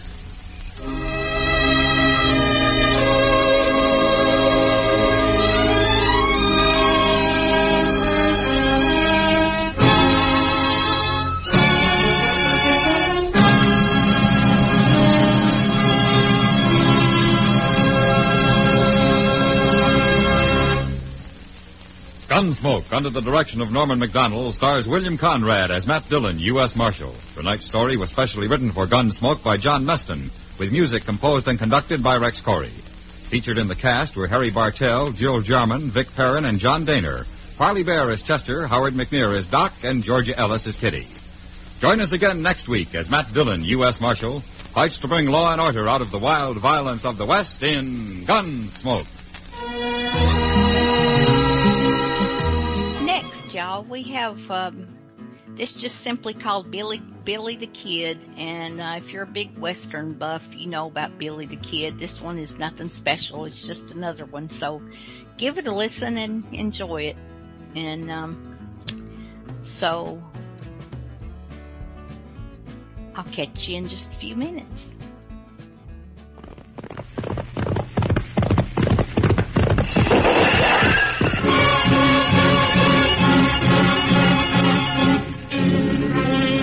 Dodge City, into the territory on West. There's just one way to handle the killers and the spoilers, and that's with a U.S. Marshal and the smell of gun smoke.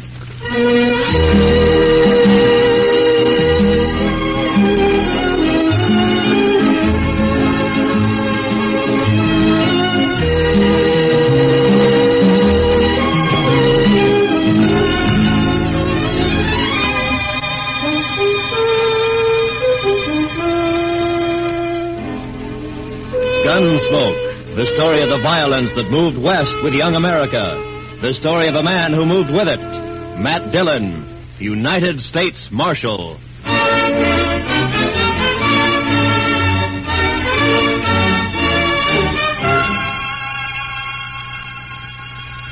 Wanted for murder. Wanted for murder. Clay Richards. Clay Richards. Age 31. 31. Height 6 feet. Eyes brown. Hair red. Eyes brown, hair red. Hey, how'd you like me to print his picture on these notices? I got a woodcut. Well, let me show you. Ernie! Yep? Fetch your Marshal a copy of that front page. Interviewing Clay's wife yesterday, I noticed a tintype on the mantel, their wedding photograph. So, first thing you know, I snitched it. It's very thoughtful. Yeah, I'll take it, Ernie. Here. And then I propped it up in front of me and carved me this woodcut. Ain't she prime? Ain't she just elegant? Real elegant. Good likeness, don't you think? Of course, he was 7 or 8 years younger with the tintype. Yeah, it's a good That's likeness. his hair sort of. Doesn't show what makes a law-abiding man like him try to rob a bank. Doesn't look like a man who murdered an old cashier and a Chinese cook who just happened to be Sweat it there. over it, though.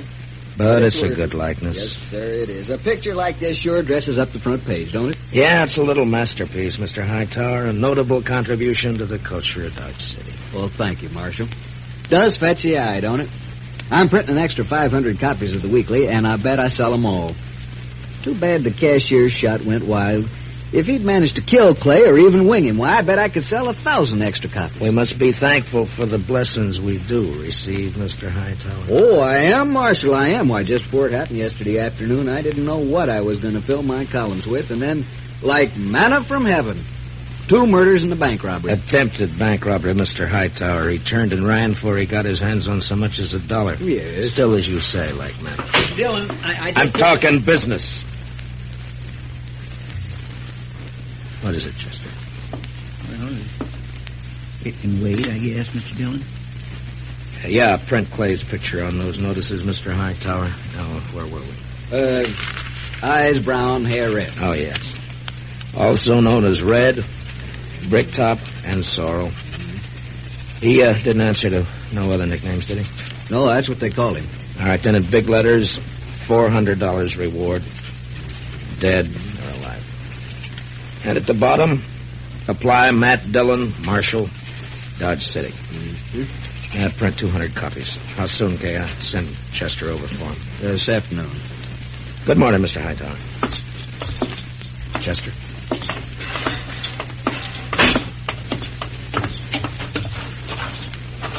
Think those posters will do any good? Richards is probably over the line into Oklahoma or Colorado by now. That strawberry roan of his is the fastest in the county. He has no money. He panicked and ran out of the bank before he got a penny.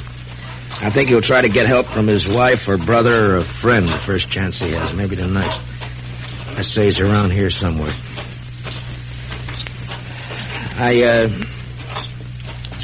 I'm sorry I turned on you like that, Chester. Why, that's all right, Mr. Dillon. Out all night with a posse, no sleep, man's bound to get touchy. No, it's not that. It's the way... It's the way people use a thing like this. The men riding posse last night, they enjoyed it as though they were hunting fox or possum. Hightower back there, he acts like it was a birthday treat, specially gotten up for him. Everybody finds a way to use it. What was it you wanted to tell me? Oh, I got a kid, a little boy, locked up in the cell. Run away from home, back in Cottonwood. Ed Slade turned him over to me when he come through on the stagecoach just now. Kid about 12 years old. Whose is he? Widow woman, Miss Bonnie. She runs a boarding house in Cottonwood. Ed says kid's always running away a little while, I guess. He flagged Ed for a ride on the road halfway between there and here. Soon as Ed seen him stand there with his bundle on his shoulder, he knowed what he was up to. So he told the kid he'd help him and then turn him over to us when he got here. All right, we'll send a telegram to the mother to come fetch him. Well, come on in, Chester, and shut the door. Mr. Dillon? You're letting in every horse fly in Kansas. Mr. Dillon, I think you better cancel the order for them notices. What? The Dutchman's coming up the street, and he's leading a strawberry roan, and Clay Richards is draped across his back. Like a sack of wheat across the saddle. Last time I saw him, 2 days ago, he was standing at the bar laughing his head off. A sack of wheat across the saddle. And followed by half the saloon bums and loafers in town. All right, Chester, make him keep back. All right, now stand back, you fellas. Come on now, back. Stand back. Ziegler?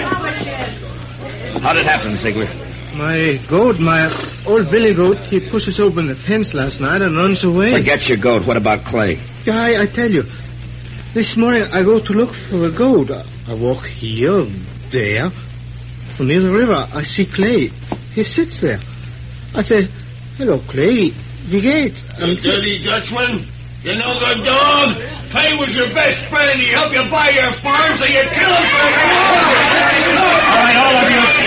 Keep back, everybody. Clay? Me? No, my brother, he was like... We was in the war together. Peter, listen. You killed him for the war. Not so. I killed nobody. Not since Gettysburg. Clay is dead already when I find him. I don't even own a pistol. Ziegler, inside, quick. Yeah. Chester, give me a hand with Clay. All right, all of you. Listen.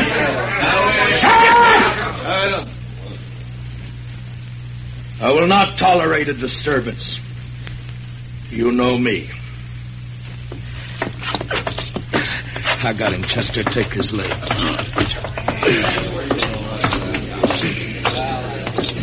right, kick the door shut. Marshal, I don't kill Clay. On this table, Chester.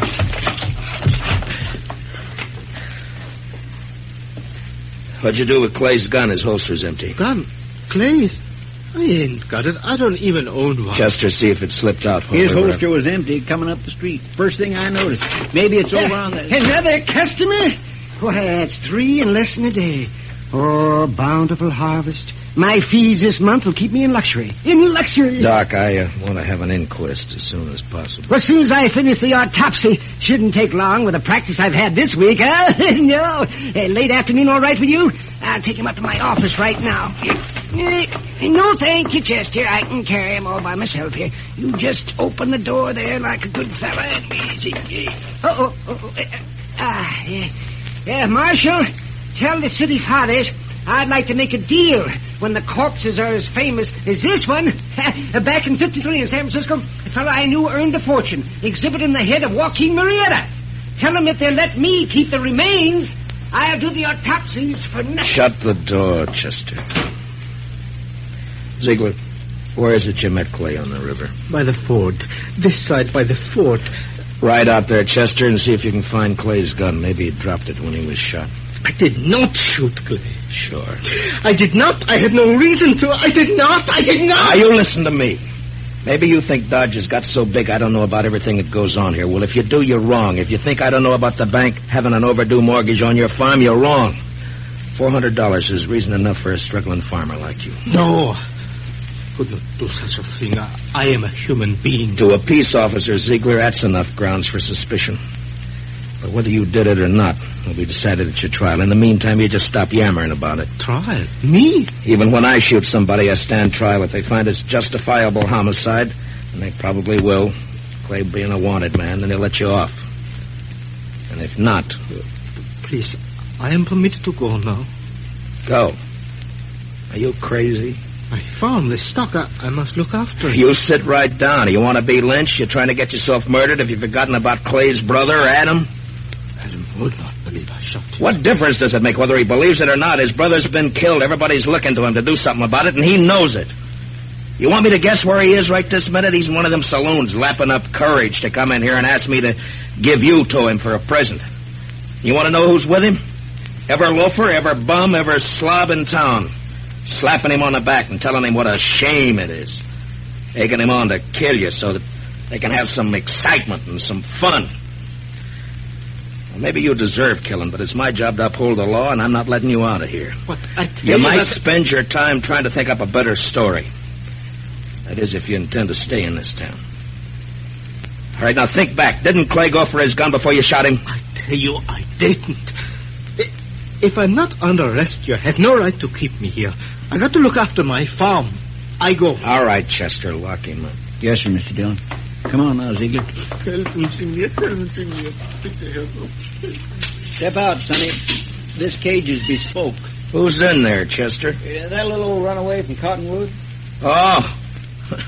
Yeah, come over here, son. Come over here to me. I know who you are. You do you? You bet. You're Matt Dillon. I'm guilty. I knowed you right off. You was pointed out to me one day back home. Filler says you was the fastest gun thrower in Kansas. Wyatt Earp wouldn't be awful interested to hear that, I'm afraid. Filler says you was faster than Older. Faster than Wild Bill Hickok in Hayes City and Fat Masterson or any of them. How many fellas have you killed? You don't keep score, son. It's something you try to forget. Not me. Someday I'll be famous like you, and for every filler I kill, I'll put a notch on my gun. People will see those notches, and they'll know they better not try. Why'd you run away from home, Bub? Don't you know your mother's likely to worry about you? Oh, she won't worry. She's too busy working. You ain't gonna make me go back, are you? You wouldn't do that, would you? Well... Because it wouldn't stop me for long. I'd only run away again. Oh, where are you off to in such a sweat? Oh, Texas, California, Mexico. A fella can accomplish things there, not like living in old Cottonwood. If you let me go, someday when I'm famous, you can tell people you helped get me started. Well, that's a pretty strong inducement. I'll have to think about it for a while. And, look, while I'm making up my mind, I want you to give me your word. The word of a man who will be famous someday that he won't try to run away from me. Otherwise, I'll have to have Chester lock you up again. Oh, I'll shake on that. Good. Chester, I want you to go look for Clay's gun. Yes, sir, Mr. Dillon. And on the way, stop off and send that telegram. You know? Hmm? Oh, that telegram. Yes, sir, Mr. Dillon. Where's Ziegler? It's all right, Chester. Go ahead. Yes, sir, Mr. Dillon. Where's that murdering dog? Oh, there you are, you... Not a single step further, Adam. I want him, Dillon. He murdered Clay, shot him down without giving him a chance. How do you know? Because Clay wouldn't have let anyone catch him off guard except a friend. A friend. And now, Dillon, give me that Dutchman. Try to take him. Just like that? It's like that. And it's true what the fellas say. You made a deal with the Dutchman to give him the reward and protect him if he'd kill Clay for you. That was the deal, was it? Yeah. The fellas say why I'd make such a deal? Dillon, it ain't no longer a secret around town that you and Francie want each other. But Clay was in the way. You had him killed so you could get his wife. Do you deny it? No. No. It'll serve as well as any other crazy story. It'll work you up. You think you're safe behind that star, don't you? Well, Clay had friends, lots of them. I'm coming back with them friends, and we'll get the Dutchman and you and anyone else who tries to stop us. All right, Adam. I'll be waiting. Yeah. You wait. I almost seen something pretty just then, didn't I, Mr. Dillon? Yeah, almost. About another pint of whiskey ought to do it.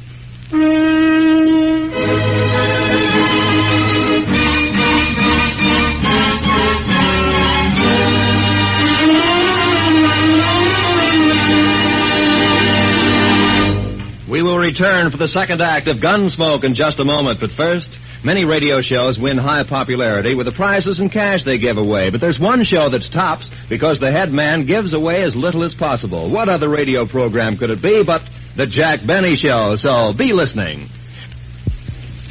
And now, with William Conrad starred as Matt Dillon, here's the second act of Gunsmoke.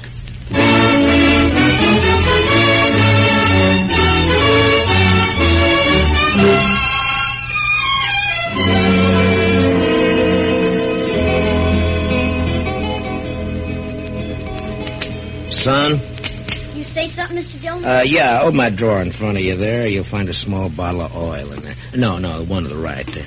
Yeah, that's it. Now, bring a little brush, too, huh? Here it is. Thanks, bub. It's a right nice gun you have. Yeah, it's not bad, but a little stiff. Just a little stiff. Don't it have a trigger? I never seen no gun without a trigger before. Oh, you remove a trigger or tie it back against a guard. And all you have to do is thumb a hammer. Yeah, like that. It's faster. Yeah, that's better now. Remove the trigger. I remember that. What in the world for? Well, I remember everything you told me. About the Texas holster and the spring holster and the double roll and filing off the sight. It's just me, Mr. Dillon. Oh, any luck, Chester? No, sir, not any. I went to the store first and asked Mr. Denton what kind of ammunition Clay Richards used to buy, and he told me Clay had a double-action .44. I scoured that riverbank a half mile each way from the ford, and not a sign of it. I got that telegram off. You know who ought to be here pretty soon. It's only 7-8 miles from... Is there a fire in town? Funeral services for Mr. Grinnell, the cashier. So soon? It's awful hot weather. Yeah. Any of your guns need oiling, Chester? I don't think so. You sure? When Adam left, he said he'd be coming back with some friends. I know.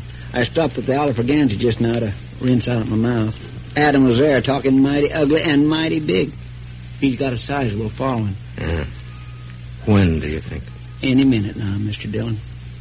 Want me to take Bob out of here to one of the hotels, maybe? I want to see No, it. I think you'll be safer here, Chester, behind stone walls and dodging about the streets rubbernecking. You keep your head down, Sonny, you hear? There's a... Matt, I gotta talk to you. She ought to be in mourning. If she cared for Clay at all anymore, she ought to be in black. Matt. Oh, Lord, I find her more beautiful all the time. Matt, have you heard what they're saying? What are they saying, Francie? That you and me, that you made Pete Ziegler kill him because of... I'm sorry that got back to you, Francie. It's all over Dodge. Adam almost strangled me before they dragged him off. Francie, I didn't shoot Clay. Francie, I beg you, believe me. I was Shut up, Ziegler. Shut up or I'll put you to death. Francie, it's just one of those crazy stories. They needed one, and they made one up. But, Matt, everyone believes it. On my way down here, people were pointing, whispering. Old women clucking their tongues at me. They believe it. They'll forget it as soon as this is over. They'll remember that even if we once did go with each other, it was finished and done with even before the war ended, before you even met Clay. No, they won't forget it. For the rest of my life, as long as I stay here. Hold it a minute, Francie. Yeah, Doc, what is it? Oh, am I interrupted? What is it, Doc? Our Topsy's finished. I examined his liver and lights his... This is Mrs. Richards, Doc. Oh, I beg your pardon, ma'am. I'm sure I meant no disrespect for the departed. Well, Clay was shot all right, but from the nature of the wound and the coagulation of the blood, I'd say it happened sometime yesterday.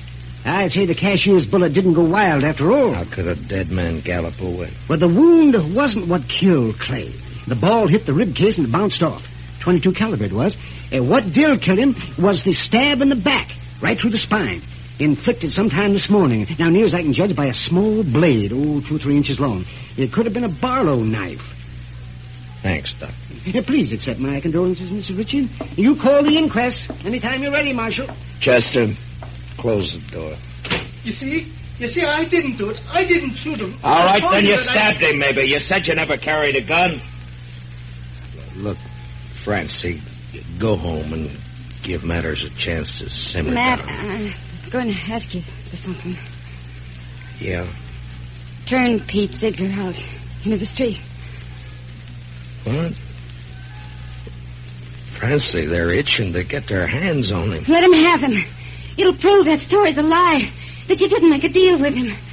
Please, Matt, I have to live here. Clear me, I have to live here. Matt? Matt. Don't look at me like that. Go home, Francie. Go home or leave town or hang yourself or anything you like. Just go away. Away! Right now.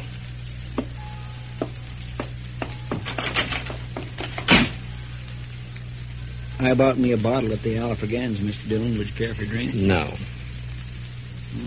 Guess the funeral's over. There'll be others. Funny.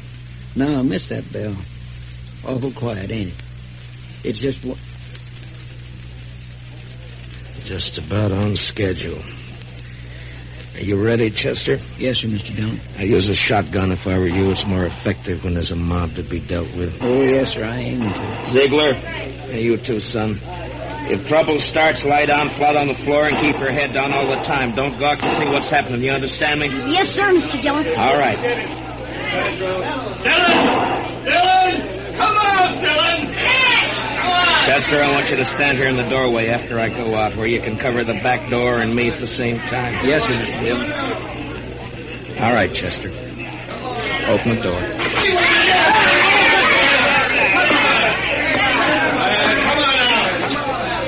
It's my duty to warn all of you that you're in the breach of the peace. I've sworn to uphold the law.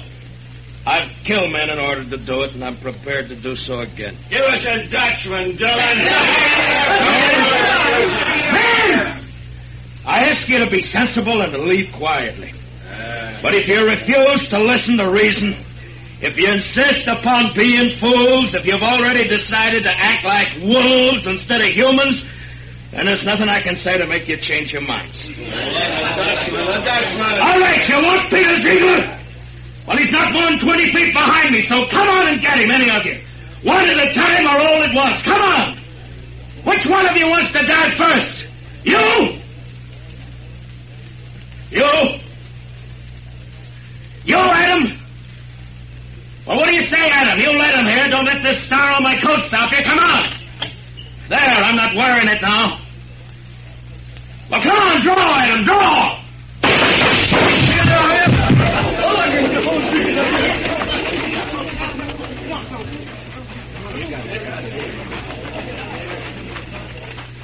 You all right, Mr. Dillon? Yeah. Get his gun. Man alive, I couldn't even see your hand move. Marshal! Oh, don't tell me. Don't tell Doc, me. you make one single funny remark and I'll knock you down. You just take him to your office and get to work. Well, I never do mean to offend, Marshal. In my line of work, well, bodies, they're just so much lumber. Make all the jokes about him you please, but not to me and not in my hearing. In my line of work, there's nothing humorous about death. Give him a hand, Chester. No, I can handle it, Marshal. Thank you. Just the same. Can you direct me to the marshal's office? Yes, ma'am, right here. I'm Marshal Dillon. Well, I left Cottonwood as soon as I got your telegram. I'm Miss Bonnie. Where's my boy? Oh, we have him, ma'am, safe and sound. Here, let me help you down. Hitch that horse, Chester. Right this way, man. Oh, I'm so sorry he put you to all that trouble, Marshal. The truth of the matter is he's a wild one and no mistake. Takes after his father, one scrape after another. He was no trouble at all.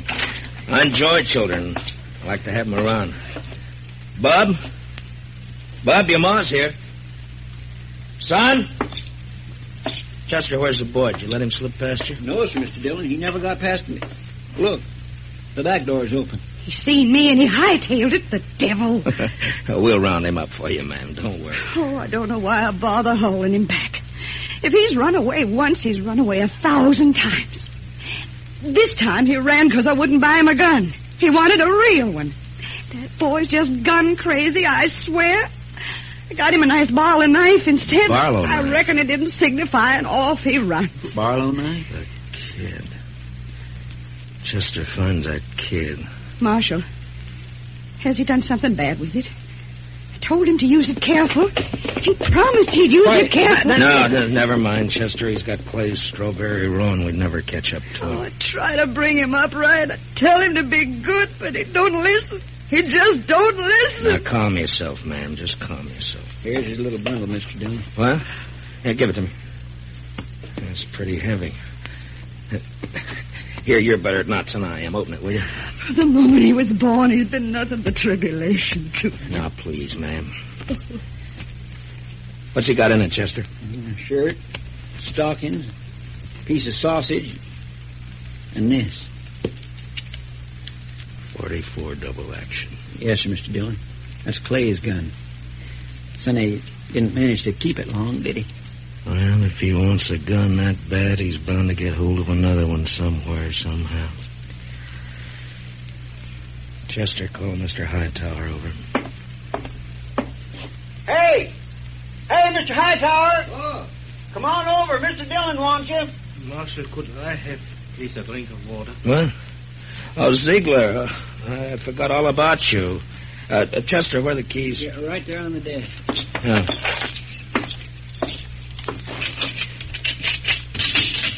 There we are. It'll be safe for you to go home now. I can go back by the farm. Yeah, that's right. I'll send for you for the trial. Oh, danke schön. Danke schön. Watch where you're going, you dumb... Excuse me. Bitte. Yes, Marshal. Mr. Hightower, it appears that we can do business after all. Get some paper and a pencil. I want some notices printed. Fire away. Wanted for murder. Wanted for murder. What's the boy's name? Bonnie. William Bonnie. William Bonnie. William Bonnie. Age 12. Height about 5 feet. 5 feet. Hair light. Eyes blue. Mm-hmm. I don't suppose he's known by any other name. I know. Everybody just called him Billy. Or the Kid. Also known as Billy. The Kid.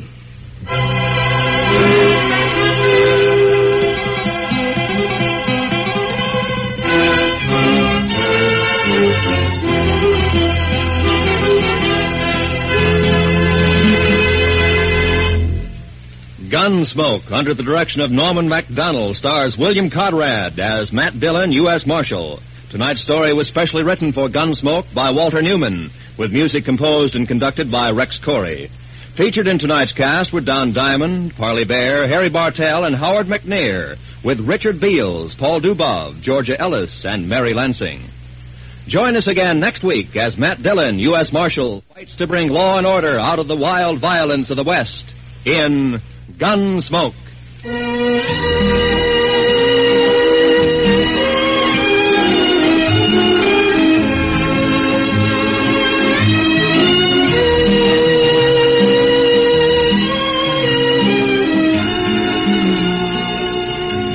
Those longtime favorites, Amos and Andy, are rising to new heights in their CBS radio series on Sunday nights. Heard on most of these same stations, Amos and Andy find trouble as constantly as ever and make it just as funny and as human as they have for more than 20 years. Be sure to hear Amos and Andy this Sunday, won't you? Right after the Jack Benny Show. This is Roy Rowan speaking. And remember, there's fast, funny quizzing on The Bob Hawk Show every Monday evening.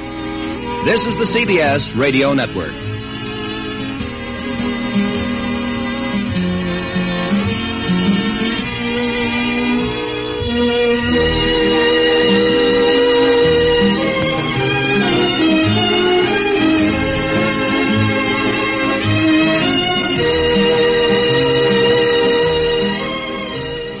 This next one, if memory serves me right,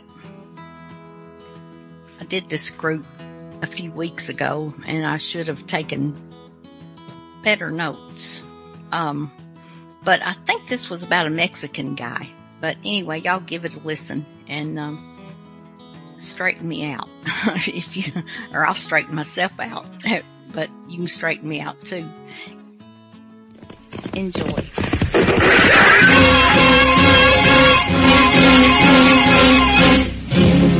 Around Dodge City and in the territory on west, there's just one way to handle the killers and the spoilers, and that's with a U.S. Marshal and the smell of gun smoke.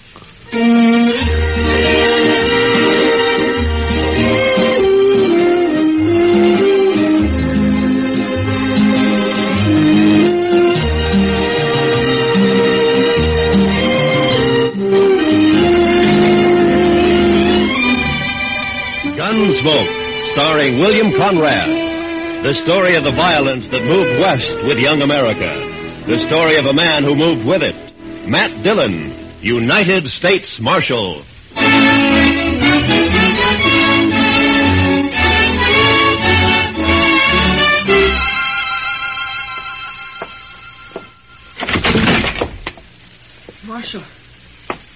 Marshal Dillon. Over here, son. What's the trouble? Marshal.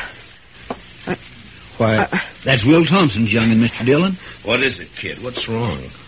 Dad. Mom. They burned our house. Got the fences. 4 of them. My sister. They rode in and shot. He's been shot. Hold that lamp down here, Chester. Yes, sir, Mr. Dillon. Blood all over the back of his shirt. Will Thompson, he's a homesteader, isn't he? That's right. Came to Dodge City about 3 months ago. Took up a section over on Mulberry Creek. Mr. Dillon, you want me to go get the doctor? No. Boy doesn't need a doctor now.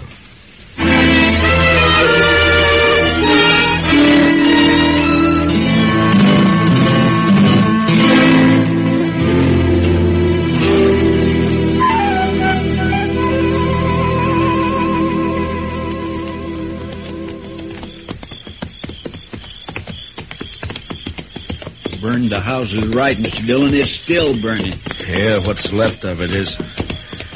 Watch yourself now, Chester. Yes, sir. No sign of life, though. Whoever did it's probably long gone by now. No reason to hang around. Now, let's tie up here and look around on foot. Bring up your carbine, Chester. I got it, Mr. Dillon.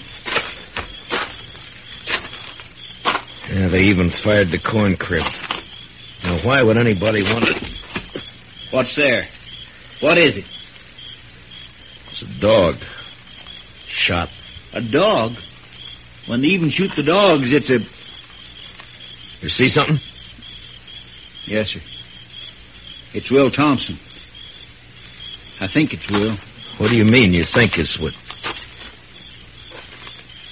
Scalped. He was Indians, Mr. Dillon. They couldn't have been Indians. Only tribe reported in 20 miles is the Kiowas, and they wouldn't do anything like this. They've been peaceful for years. I don't know, but... Come on. find out what happened to the rest of the family. Yeah. Besides Will and the boy who rode into town, there's Miss Thompson and a daughter. Girl about 17, pretty as a picture. There's something lying over there by that cottonwood. Yeah, I see.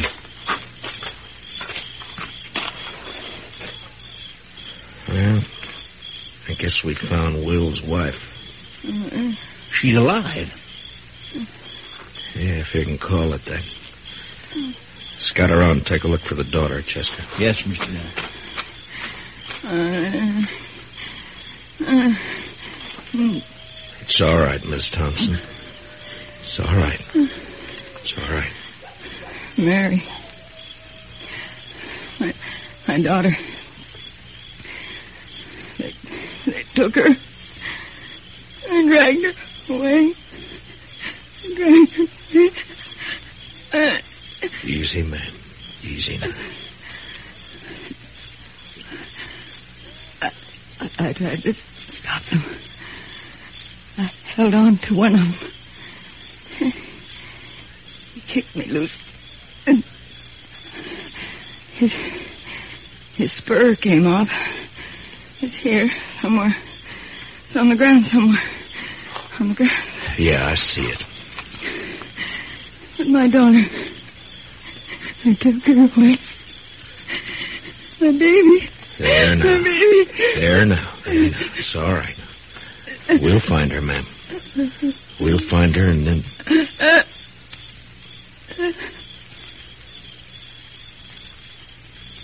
Miss Thompson?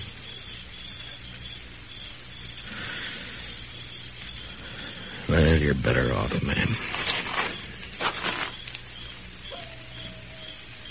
Mr. Dillon? Yeah. Over here in the Willis. I found her. All right, Chester.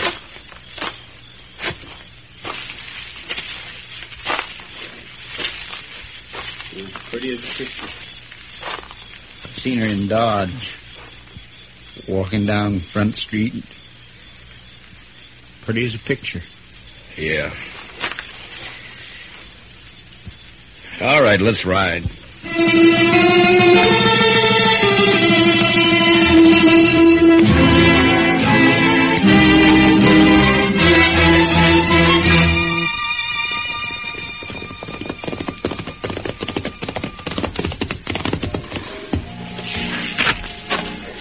We'll look in the Long Branch first, and if Jalisco Pete's not there, we'll try the other saloons. I'll bet his boss is here. He's here every night. Yeah, I know. Follow me in, Chester. Just keep him off my back. I'll take care of the rest of them. Yes, sir. Good luck, Mr. Dillon. Yeah, thanks.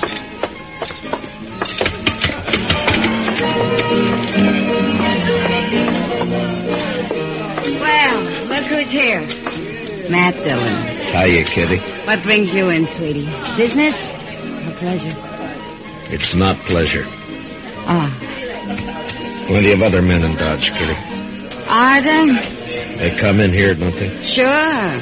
They come in. I talk to them, and I drink with them. That's my job. You follow me, Matt? I follow you. I'm off at 2 every night. Kitty, have you seen Jalisco tonight? No. He hasn't been in, Matt. Ben Rourke's sitting over there at a draw table, though. Good, I'll talk to him. I'll see you, Kitty. Sure, Matt. Sure you will. I think I got a pretty good hand here myself. All right, boys, here's where money talks. I'm raising another 100 and I'll stand pat. Ben? Huh? Well, it's the marshal himself. I'd like to talk to you, Ben. All right, Matt, talk. Not here. We'll go over there by the bar. I'm sorry, I'm busy. I got a pat hand and a cinch bet. Maybe. This is official, Ben. Meaning? Meaning I want to talk to you. Now, come on. Take over my hand, Donnelly. I'll be right back. All right, Matt, let's have it. What do you want to talk about? One of your cowboys, Ben, Jalisco Pete. What about him? Know where he is? We're on somewhere, I guess. Why? I'd like to know if he lost his spur recently. Tonight, in fact. It's pretty, ain't it? Mexican silver, needlepoint rowel, gold inlay. Pete's the only man I know in Dodge who's got a pair like this. All right, I'll see that Pete gets it. He'll appreciate your finding it. I doubt that. I found it lying beside a woman he'd just kicked to death. Will Thompson and his whole family were wiped out a few hours ago by 4 night riders. You know anything about it? How would I know about it? Your boys call you King, Rourke, don't they? Never heard of one of them pulling anything without being sure you'd back him up. Matt, are you claiming I was in on this? You're a cattle rancher, Ben, an open range man. You boys all hate the homesteaders coming in with their plows and fences. Been a lot of fences cut by night riders. Now it's murder. You haven't named me yet, Matt. A couple of months ago, here in the Long Branch, I heard you say you'd get the homesteaders out of Ford County if you had to burn them out. Well, did you? Sometimes a man gets known as a fast gunslinger and it goes to his head. I asked you a question, Ben. Then he gets himself a tin star and goes around bothering people.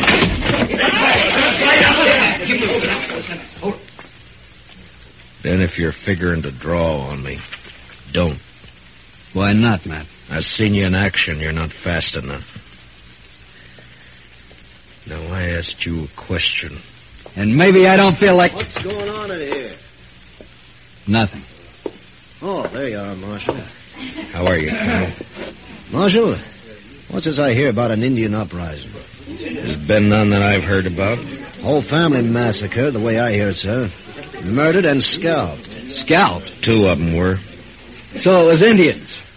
What game are you playing, Matt? Indians don't cut fences, Ben. That's a cattleman's trick. Scalping, too? Could have been an afterthought. It wasn't an Indian who lost that spur. Well, we'll soon find out about it. I'm riding into the Kiowa country with Troop C tonight. I hope you won't do that, Colonel Blake. You know the Kiowas. They're peaceable enough when you let them alone, but if you push them, they'll fight. True enough, Marshal. But we can't let them get away with it. The Indians weren't responsible, Colonel. I got evidence to the contrary. Give me 24 hours and I'll prove it. Well, I certainly don't relish stirring up a tribal war, but... Just 24 hours. Well, all right. Ben, if you know where Jalisco is, you better turn him in. It'll save trouble. When any of my boys need discipline, I take care of it. Not this time. Other people are involved. Homesteaders. Squatting on a measly 320 acres apiece. Ruining the whole country. They got rights, Ben. Who says so? I do.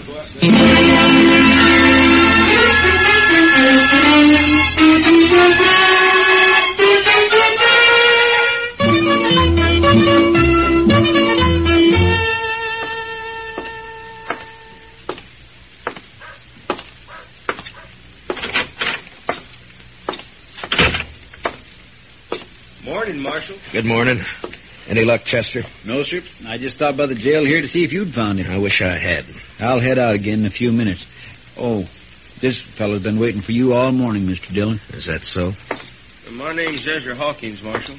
We ain't met before. I got a homestead up the river. Don't leave me much time to get to town. I see. Well, what can I do for you, Mr. Hawkins? Well, it's about what happened to the Thompson family last night. The other homesteaders sort of appointed me to speak for the whole bunch. All right, speak. Well, we want to know what you aim to do about it, Mr. Dillon. I aim to get the killers. When? Mr. Hawkins, I've been up all night trying to get an answer to that question. If you've got any information to offer, fine. If you haven't, What's up, Chester? A trail herd's hit town, I guess. Hey, pull up, boys. Look at that pretty sign, Dodge City Jail. Come on, let's decorate it. Let's go, Chester. Yes, sir. All right. Hold it there. Hold it. My, the jail was occupied, boys. You men just blow into town? You ain't talking to men, Sheriff. These are curly wolves from the Circle Bar B. The roughest stuff is outfit in the panhandle. And you're not talking to the sheriff. I'm the U.S. Marshal. You the range boss? That's right. Ed Dudley, and what about it? Dudley, we got a new law here against shooting off firearms inside the city limits. Yeah? You mean like this? No, Dudley, I mean more like this. Now come on down off that horse. Sure, I'll come down off it. Watch it, Mr. Dillon, he's got a knife. So I see. Well, nice work, Mr. Dillon. Drag him in and lock him up, Chester. Throw some water on him. Yes, sir. curly wolves. Your boss is jailed and fined $50. You can get him out tomorrow morning. We got the money. I said tomorrow! Now on the move. All of you, get!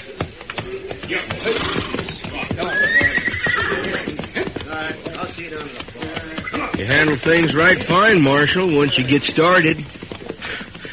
Thanks, Hawkins. Only trouble is some of us homesteaders are getting kind of impatient. The cattle ranch has been treating us pretty bad for too long. The boys are all meeting at my place today.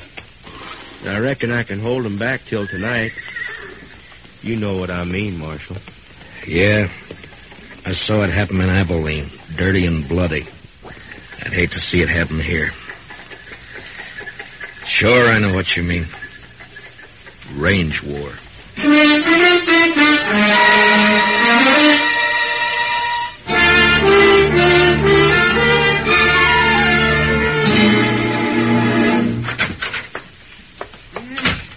Yeah, Marshal, we can hold an inquest any time now. I'm all finished with the autopsy. All right, Doc. It goes pretty fast when you can line them that way, 4 in a row. Makes the job a lot easier. Yeah, I imagine. Doc, have you ever seen a range war? No, but I hear there's one brewing. There is, plus Indian trouble. If I don't bring in Jalisco Pete before tonight and find out who his 3 partners were, you're going to have bodies lined up 20 in a row. Well, it sure bring in a lot of fees. I could retire and buy myself a ranch. Sure, Doc. Oh, that sounds like Chester, Marshal. Yeah, he's been scouting those thickets along the river bottom. Mr. Dillon, I brought in Jalisco. Where is he, Chester? Outside, tied on my pack mule. Good. No, sir. I'm afraid it ain't so good. He's dead. Been shot in the back and scalped.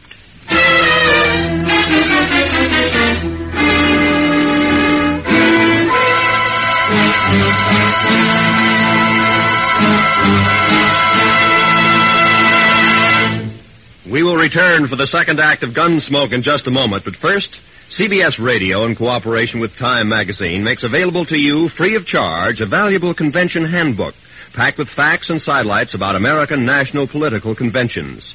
This convention handbook, containing a convention map and box score of interesting pictures and a complete history of this old American custom, will be yours if you send a postcard with your name and address to Time, CBS, Chicago 90, Illinois. That's Time, CBS, Chicago 90, Illinois. And now, with William Conrad starred as Matt Dillon, here's the second act of Gunsmoke.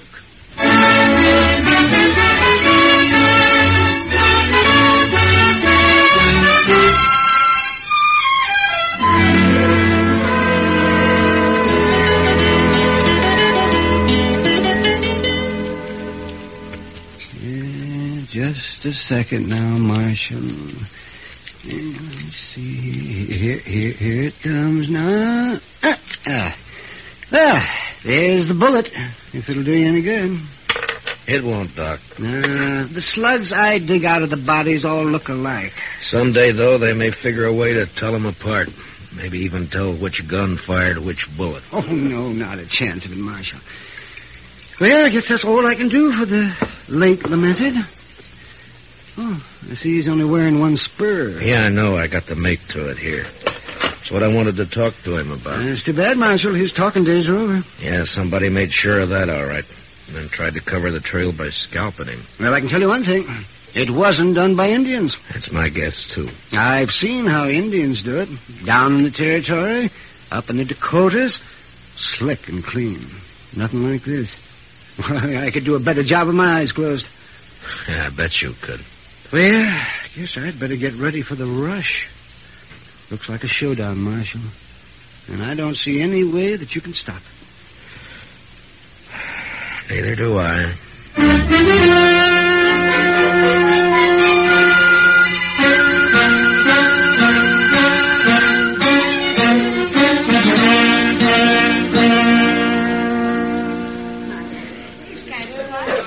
Matt, over here, Matt. Oh, hiya, Kitty. Business again, Matt? Well, I was looking for Ben Rourke. He isn't here. He left about an hour ago. some of his boys came after him. Matt, I waited for you last night. I worked, Kitty. All night? Yeah. There's a bad feeling in the air, Matt. What is it? What's going to happen? I wish I knew. They called all the soldiers from C Troop back to Fort Dodge this afternoon. I hear they're planning to move out tonight. I hope not. Been a lot of homesteaders in here drinking today. That's unusual for them. What's going to happen, Matt? The bloodiest mess you've ever seen. And I don't know any way of stopping it. If I'd only found Jalisco Pete before they killed him, now I got nothing to go on. Jalisco came in here last night, late after you'd gone. What? Well, why didn't you let me know? There wasn't time, Matt. He heard he was wanted and he left right away. His friends with him. Friends? What friends? Well, I'd never seen him before. I think Pete had known him in the Pecos country. They're all pretty drunk. How many were with him, Kitty?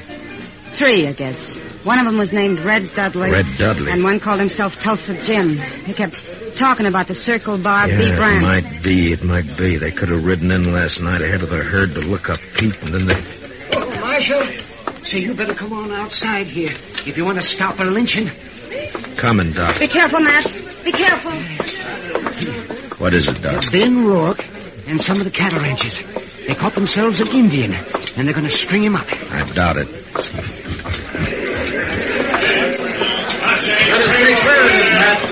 We know what we're doing. I hope so, Ben. Who have you got here? One of the murdering skunks that wiped out the Thompsons. Any objections? I might work up some, Ben. What's your name, fella? He won't talk to you. He hasn't opened his mouth. Look, fella, as an Indian, you're a ward of the government. I'm a U.S. Marshal. I represent the government. I'm here to protect you. Now, what's your name? Keith Toxwa. Work hard. Good man, no kill. What makes them think you did? Say kill people, no kill. He pleads not guilty, Ben. Sure he does. And maybe he can explain why we caught him 2 miles from my ranch house. Is that reservation? What was he doing there? Mr. Rourke? Maybe I can tell you what he was doing. What? Ezra Hawkins. One side, if you don't mind. Would you let me through here, please? Thank you. We got tired of waiting, Marshal. We come on into town. Maybe that was a mistake, Hawkins. Maybe. You have to play it the way you see it. Look, mister, let's have it. What's this all about? I'm a homesteader, Mr. Rourke. Well, I accept your apology.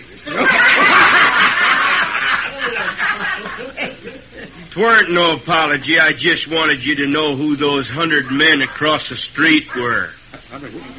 And they all got guns. 100, huh? Well, there's 30 of us, so the odds aren't bad. What's on your mind? This Indian's been working for us, Mr. Rourke. Tracking down fence cutters.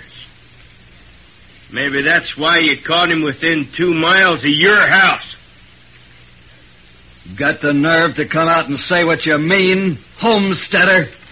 You bet I have, fence cutter. All right, hold it. Now, you're covered, Ben, and you too, Hawkins. This play's gone far enough. Not giving a man a chance to draw, Matt? Not this time, Ben. All right, Katoxta, climb off that horse and get over here behind me. Move slow and stay out of the line of fire. You men, be the side makes a move. Ben and Hawkins will be the first to get it. You understand? Doc, take us into your office. Oh, sure, right away, man. Well, Matt, what's the next step? You can't keep us here with our hands in the air forever. I don't intend to. I got one of the murderers locked up in jail. I want you two to come along and listen to his statement, but leave the questions to me, all right? It's just fine with me, Marshal. It's your show, Matt. Good. Come on.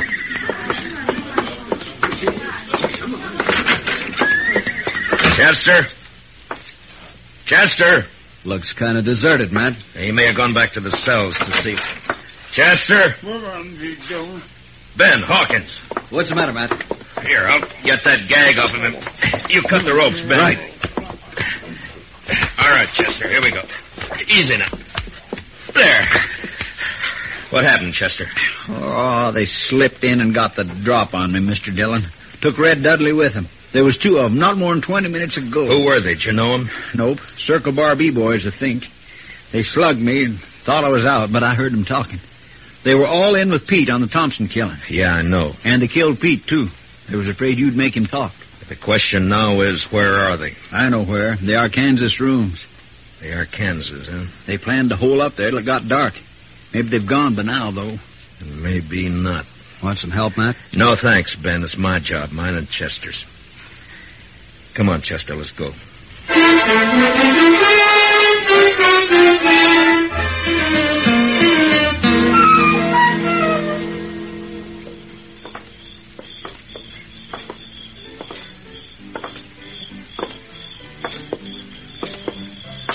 The rooming house is all dark, Mr. Dillon. That doesn't mean a thing. Watch the windows. That's you, Dillon? Drop behind that water trough here. Use your carbine. It's more accurate. Yes, sir. All right, Dudley. Come on out. You're under arrest. Come and get it! Fire at the flashes, Chester. That came from the side window, Mr. Dillon. And 10 to 1, there's somebody behind the other corner. So... Yeah, there was. Rake the front of the building, Chester. Yes, sir. I got one. He's hanging out the window. Yeah, it's 2 down. Dillon! Hold fire! I give up! All right, come on out. Be careful, Mr. Dillon. It may be a trick. It's up to him. Come on out, Dudley. Well, hurry it up! I'm coming. I got a bullet in my leg. I can't hurry very fast. You got me all wrong. Watch it, he's drawing. Wrong, Chester. He started to. See if you can find the doc and get him to help you pack these things over to the jail. Yes, sir. Right away, Mr. Dillon. Matt? Are you all right, Matt? Yeah. Yeah, I'm all right, Ben. Had a clean sweep, huh? Looks that way. Well, bullets are cheaper than rope. I guess so. Ben, you and your boys aren't murderers like Red Dudley, but this business of fence cutting can lead to a range war, too. Like it or not, homesteading's here to stay. There's more of them coming in on every train. I know all that. Us cattlemen built this country, Matt. A few more years, now they'll have us fenced out of it. Times change, Ben. There's range still left out west, New Mexico, Arizona. Yes, I know. Some of us have been thinking about it. Matt, they'll fence you out, too, you know. Yeah, I guess they will. Well, when that time comes, I'll move on. If I'm still around. Farms and families. Next thing they'll do is set up courts and bring the law in here. Law's here now, Ben. In Dodge City, I'm the law.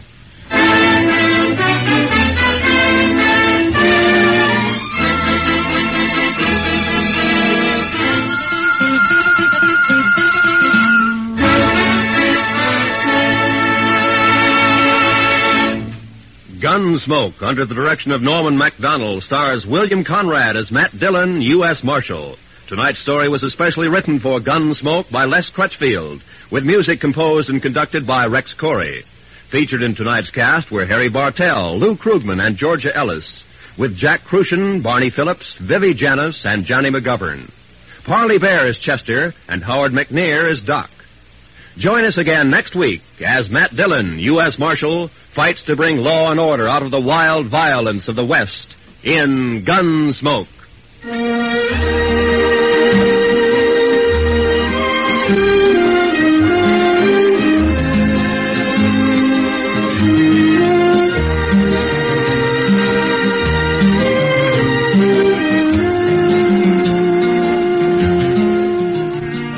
Jungle Legacy is the name of tonight's adventure with Tarzan. Listen as Tarzan, Lord of the Jungle, faces a band of unscrupulous men who seek a uranium deposit in Tarzan's realm, through which they hope to rule the world. Don't miss Jungle Legacy tonight, when most of these same CBS radio stations bring you Tarzan. It's packed with thrills, packed with action, packed with tense atmosphere.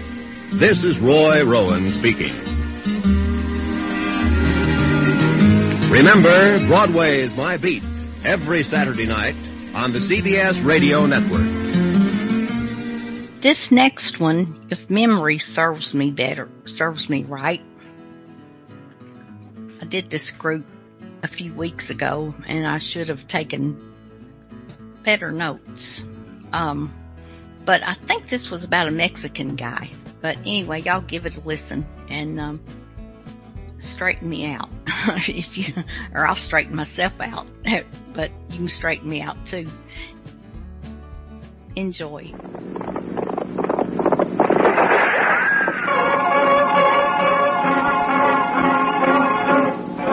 Around Dodge City and in the territory on west, there's just one way to handle the killers and the spoilers, and that's with a U.S. Marshal and the smell of gun smoke.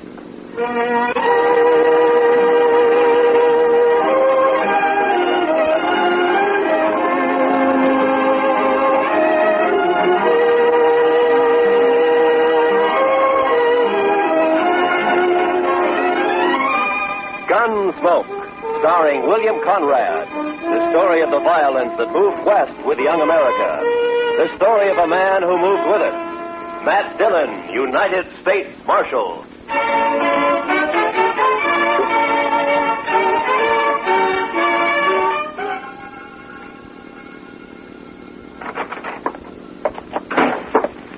Well, Chester? It's another one, Mr. Dillon. Laying near his wagon. The horse was still hitched and was grazing. Another stabbing? Yes, sir, Mr. Dillon.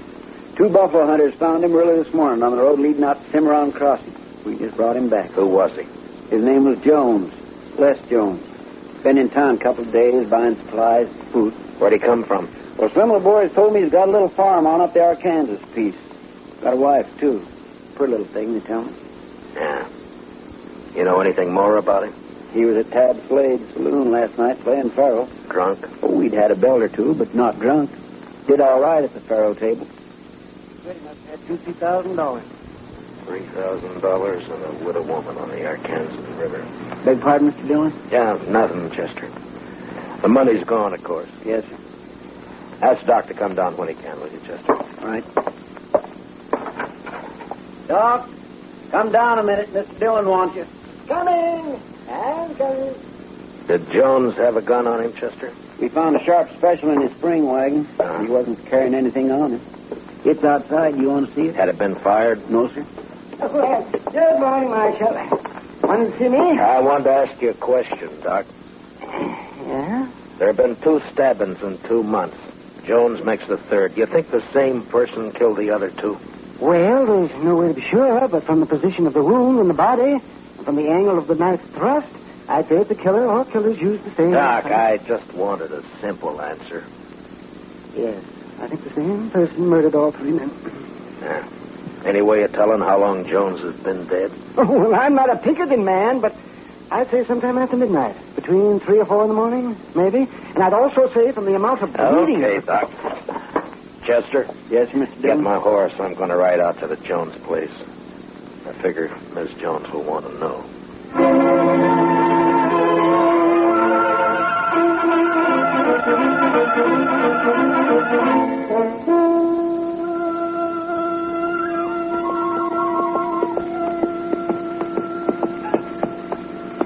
Hello, mister. Howdy, Bub. I live here. Where are you from? I'm from Dodge. Dodge. Meet you right all the way from Dodge? Sure. Get down and I'll water your horse. All right. Yeah, here you are. What's your name, son? Alvin Jones. My dad is Les Jones. I guess you know him, huh? Yeah, sure. I guess most everybody knows him. Your mother in the house? Are you going to stay for dinner? Well, I don't think so. Is she in the house? Yeah, she's there. Just go on up. Don't worry about your horse. Thank you.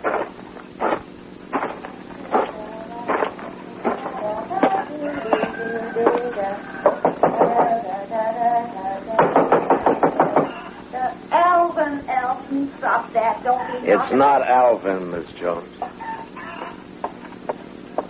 Oh, I am sorry. I thought it was my son. My name is Dillon, Miss Jones. Marshal Dillon of Dodge. Come in, Marshal. Thank you, ma'am.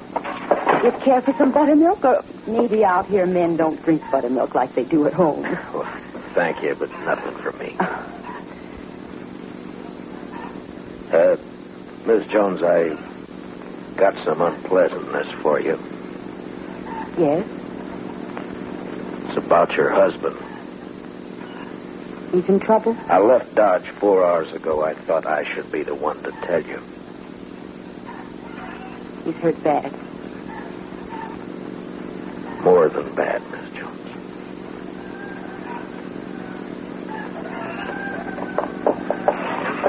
I pulled the saddle off your horse, mister. Makes he's a good one. Well, thank you, son. Alvin, this is Marshal Dillon from Dodge. The Marshal? Alvin, your pa won't be home for a while, the Marshal said. Well, not for how long? Well, Well, not for how long, Ma? Not for quite a time, son, so you will have to run things a while longer. Makes I can take care of Ma, all right? Sure you can, Alvin. Would you stay to eat? No, thank you, ma'am. I gotta get back to Dodge. Miss Jones, could I Yes, Mr. Dillon. talk to the boy, Miss Jones? Explain it so he won't be bitter.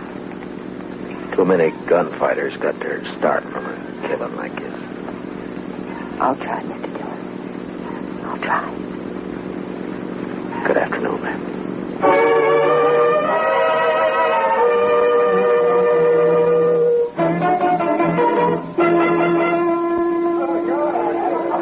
And make sure you got enough whiskey to finish the night this thirsty weather. Oh, we've got plenty, Mr. Slade. If no fight starts there. Oh, Mr. Slade. There's company coming. Marshal Dillon just walked in. Set that bottle of rye up on the bar. Yes, sir. Howdy, Matt. Join me in a drink? Thank you, I will. What kind of drive? Been traveling? Yeah, I've been up the river a bit to the Jones place. Jones? Tell his wife she's a widow. Oh, yeah, I heard about that. It's too bad. He was in here last night, wasn't he? Oh, yes. Matter of fact, he was. You wouldn't know anything about his being killed. What are you asking me, Dillon? Straight question. Are you saying I killed him? Just asked a question, Slade. I don't know anything. Someone knifed that man after he left here. He was taking a lot of money out of your place. You had a reason. I wasn't even here last night. My partner, Ben Ramirez, was running the place. Where were you? I was with his sister. All evening? Till late enough. Where's Ben and his sister now? I don't know. Home, I guess. Well, I think I'll ride out and have a talk with him. And Slade. Yeah? If you have any big winners tonight, make sure they get home safe. Huh?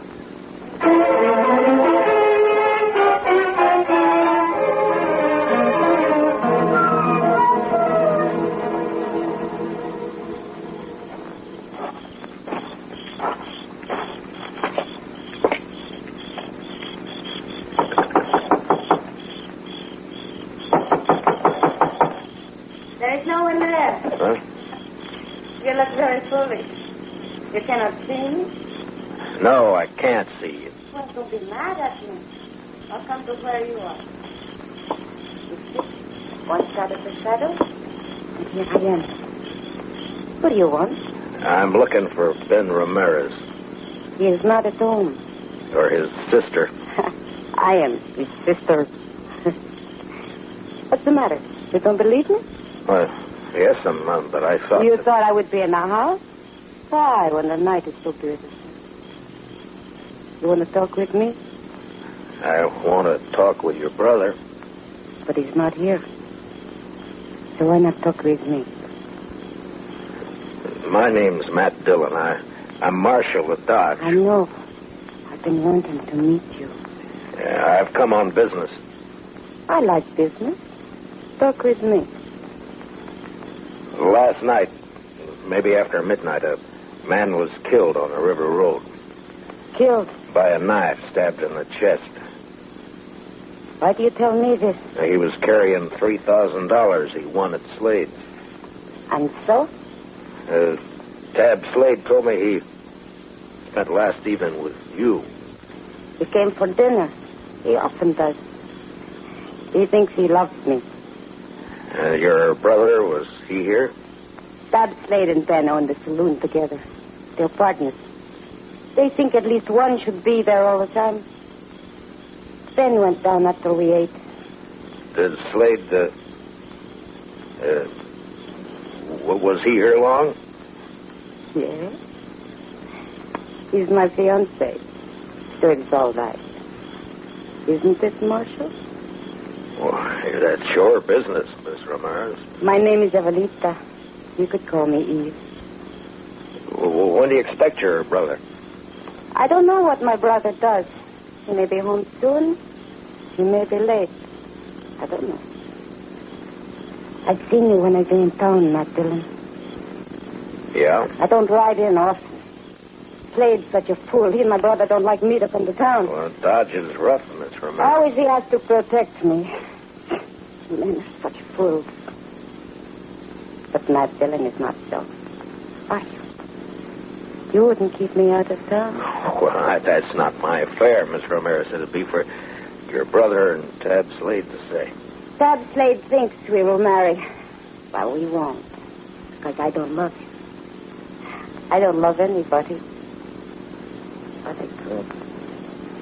Maybe. Miss Ramirez. Don't you find me attractive? Well, yes, I'm... Oh, why don't you kiss me? Well, no, I didn't mean... No.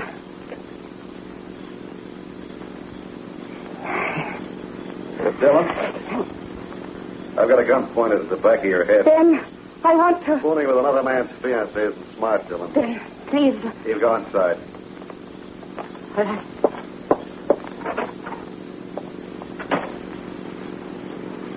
Aren't you going to say anything to him?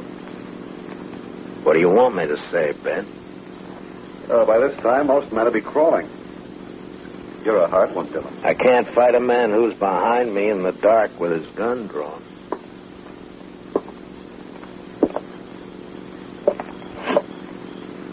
There, is that better? You can see me now. Takes a small man to make love to another man's woman. You can't haze me into a draw. I'm not trying to. I don't want a gunfight. I just want to talk, Dillon. Well, you're calling it. I saw Slade just a few minutes after you left this place. He told me you were trying to tie us with a murder. I said he was wrong and came up here to get the straight of things. From what I saw a minute ago, he might have been right after all. You'd like his woman, so it'd be handy to have him out of the way. Is that the way you figure it, Ramirez? Yeah, that's the way I figure it. The only reason I came to your place was to talk to you. I want to find the killer of Mr. Jones and thought you might be able to help. Well, you're not going to get any information sniffing around Eve. What's your plan, Ramirez? I'll give you some advice, Marshal. Tab Slade's been a good friend of me, and I'll help him protect anything that's his. Eve's his, so stay away. You're not going to find a killer while you're saying pretty things. Are you through? All right, then listen to me. You say Slade had nothing to do with those killings. I won't say he did because I don't know, but I'm going to find out who did it, and if it was Slade, I'll get him. Now, do I ride back to town? Yeah, ride back to Dodge, Marshal, and between here and where your horse is tied, don't so much as twitch a finger. I don't know whether you're a fool or a brave man, Ramirez, but just let me give you one bit of advice. Don't tire the wrong brand. It's easy to do. Just walk away, Marshal. To your horse. And walk easy.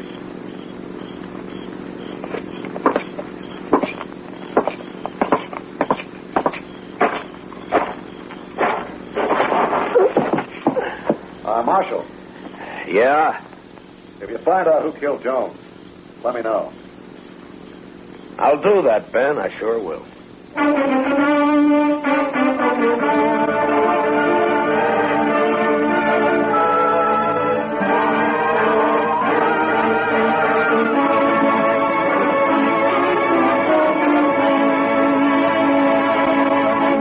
We will return for the second act of Gunsmoke in just a moment. But first... Hello, I'm Kathy Lewis, the girl who plays Jane on My Friend Irma. Irma, tie this string around your finger to remind you that starting Sunday we go on the air at 9:30 p.m. instead of 6 p.m. Eastern Daylight Savings Time. All right, Jane. Good girl. Now, what's that string to remind you of? To buy some more string? That's my friend Irma, whom you can now hear on Sundays, 9:30 p.m. Eastern Daylight Savings Time. Remember, My Friend Irma is now heard at a new later time on Sundays. Check your local schedules. Now, the second act of Gunsmoke.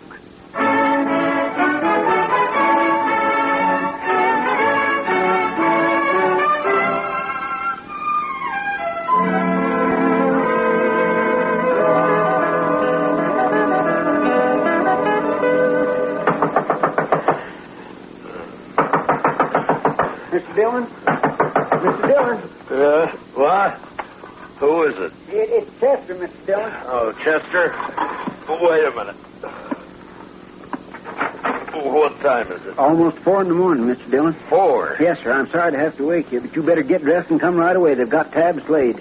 Slade? Who's got Slade? Some of the ranchers, they're going to lynch him right in front of his saloon. We'll go and try and hold him for a minute. I'll be right along. Yes, sir.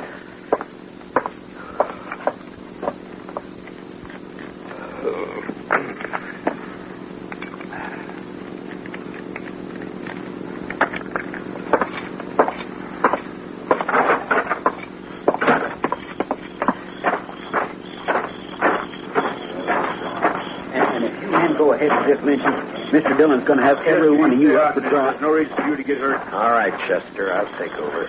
Marshal, we don't want to have trouble with you, but we're going to hang Tab Slade. Right now. Harrison, you're too smart a man to be the head of a mob like this. Now tell your men to break it up and go home. I'm sorry, Marshal. I can't do that. Slade killed another man tonight, and he's going to pay for it. All right, now listen to me. All of you. If Tab Slade killed a man tonight, I'm going to... He did. If you can prove Tab Slade killed a man tonight, I'll take him to jail and hold him there for trial. Marshal, Tab ain't going to be alive to stand trial. Do you know Slade killed anybody? If one of these men lays a hand on Tab Slade, I'll start shooting. There'll be a lot of men dead. How about you, Marshal? Might be you get hurt, too. That's right, John. You could kill me, all right. But which of you is going to shoot first? And die first? Huh?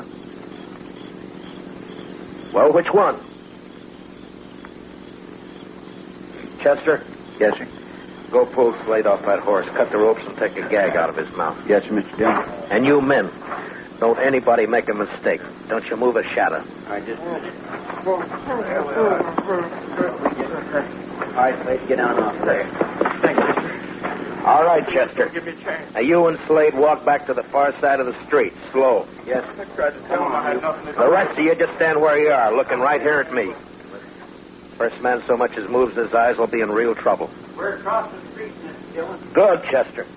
Now walk Slade down to the jail and put him in a cell for safekeeping. Now, Harrison, you and your boys head for home, and if you got any sense at all, forget to tell your families what you were almost a party to. Now, good night, gentlemen.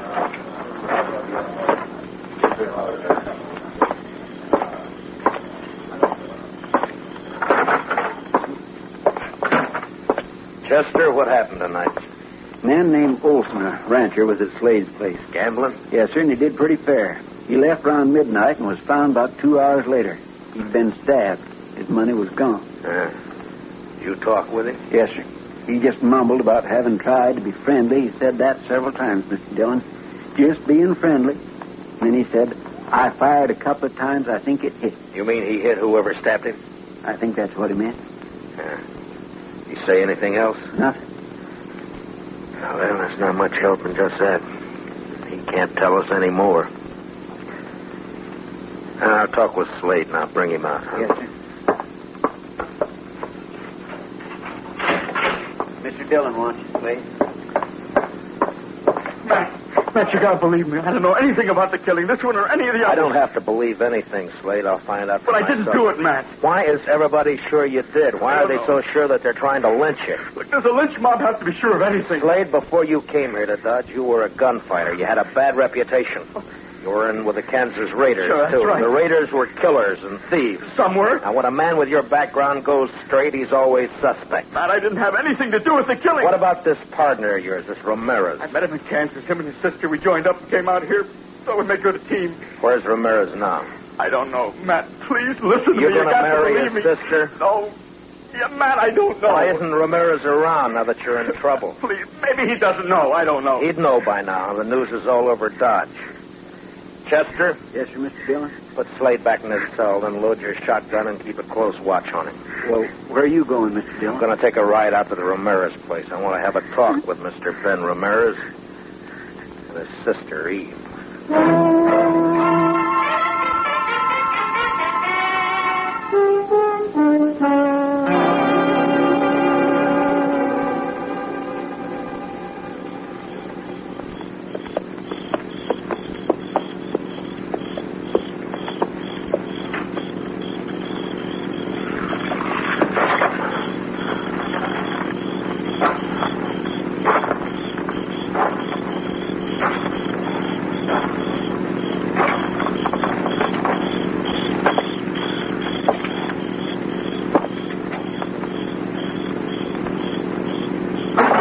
Don't move. Just stay where you are, Ramirez. It's late for a social call, Dillon. Why? You're still dressed? I was just going to turn in. Last time we talked, you had a gun in my back. Now your gun's on your hip, and it'd be smart to keep it there. I'm not going to try a shootout with you, Dillon. I wouldn't chance it, especially in this lamplight. There'll be no reason for anyone to draw. I just want the answer to some questions. What questions? Where's Eve? What do you want her for? I ask you a question, Ramirez. I want an answer. Where's Eve? She's in bed. Where was she around 3 this morning? Here, I suppose, asleep. I think you better get her out here, Ramirez.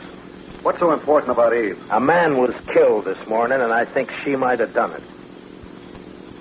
You know what you're saying? Yeah, I know. You're calling my sister a murderer. That's right.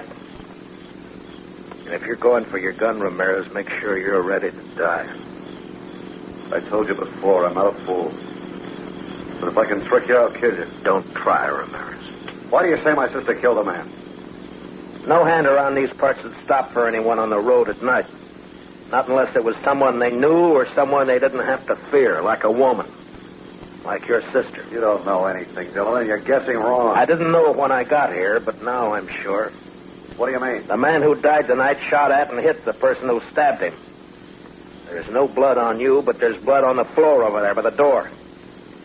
Blood that could have come from a gunshot wound. That doesn't prove anything. And there's blood on the table by you there. It's not blood, it's just a shadow from a lamp.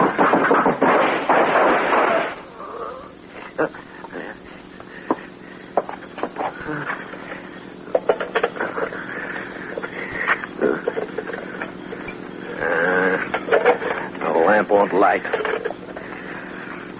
Does it hurt, Ramirez? I hurt inside. Bad? I won't be around for the trial. Did she do it, Ramirez? Did your sister kill those men? She's not my sister. She's my wife. Wife? Yeah, that's why she didn't marry Slade. She's in the other room. Hurt bad.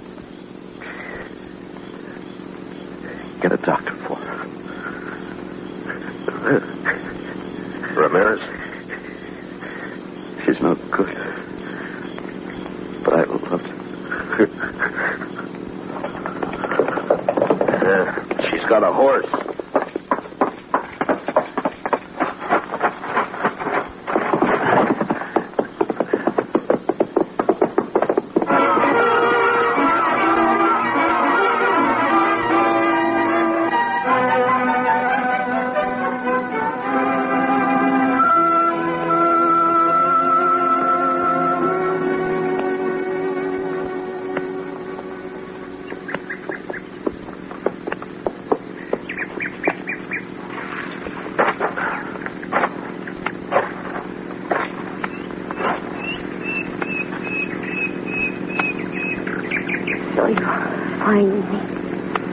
I saw your horse grazing when I topped that slope. Matt, what are you going to do with me? Take you back to Dodge. Have you up for trial? There's no point. I wouldn't live long on horseback. I've bled too much already. Yeah. Is there anything I can do to make you more comfortable? No. Nothing. Eve, can you tell me why? Why you killed 4 men? For a very simple reason. I wanted the money they had. I wanted it very much. Matt, I've been thinking about my husband. Is he dead, Matt? Did you kill him? He went for his gun, Eve. I killed him. He was kind to me. I tried to love him, but I couldn't. I didn't love anything but money. Maybe, Matt, I could have loved. Oh, I'm sorry for everything. Matt? Yeah. It's very lonely. Would you do something for me? Sure. Would you hold my hand?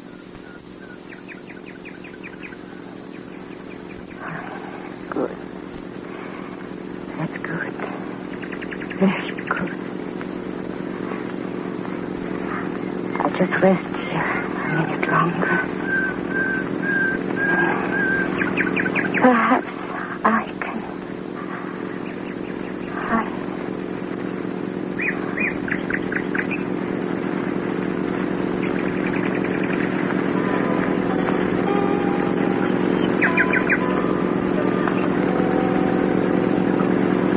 She lay there, her dark hair framing her face, the spring grass crushed by her body, a red stain across her silk blouse.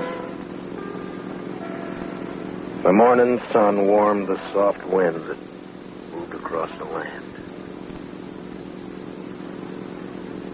Later that day, Eve Ramirez and her husband were buried on the outskirts of Dodge City, not far from the banks of the Arkansas River. And later that night, Dodge City was alive with saddle bums, ranchers, cattlemen, searching the dark of the Kansas night for excitement and life.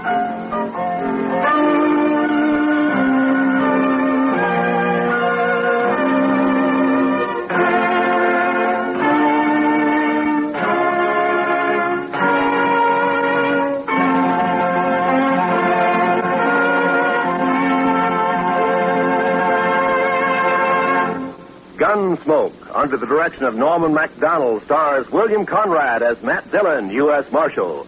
Special music for tonight's story was composed and conducted by Rex Corey. Featured in our cast were Georgia Ellis, Hy Averback, and Jack Crucian, with Richard Beals, Ann Morrison, and Herb Ellis. Parley Bear is Chester, and Howard McNear is Doc. Join us again next week as Matt Dillon, U.S. Marshal, fights to bring law and order out of the wild violence of the West in Gunsmoke.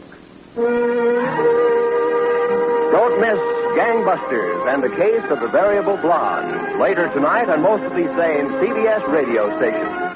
This is Roy Rowan speaking, and this is the CBS Radio Network.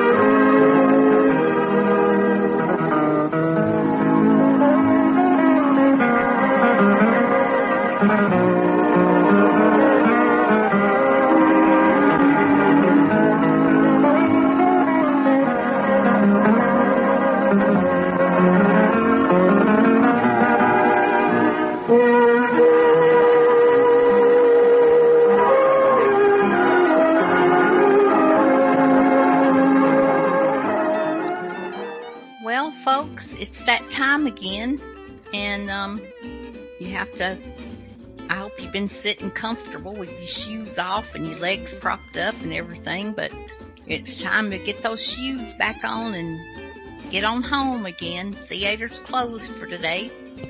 And, we'll have something else for you next week. Oh, next week we're going to do the big show. If you like variety, comedy, and music, and all that kind of stuff together, you'll love the big show. And, Tallulah Bankhead is the host of it. And so I put 2 of those together because that'll make a 3-hour show. That show is an hour and a half long.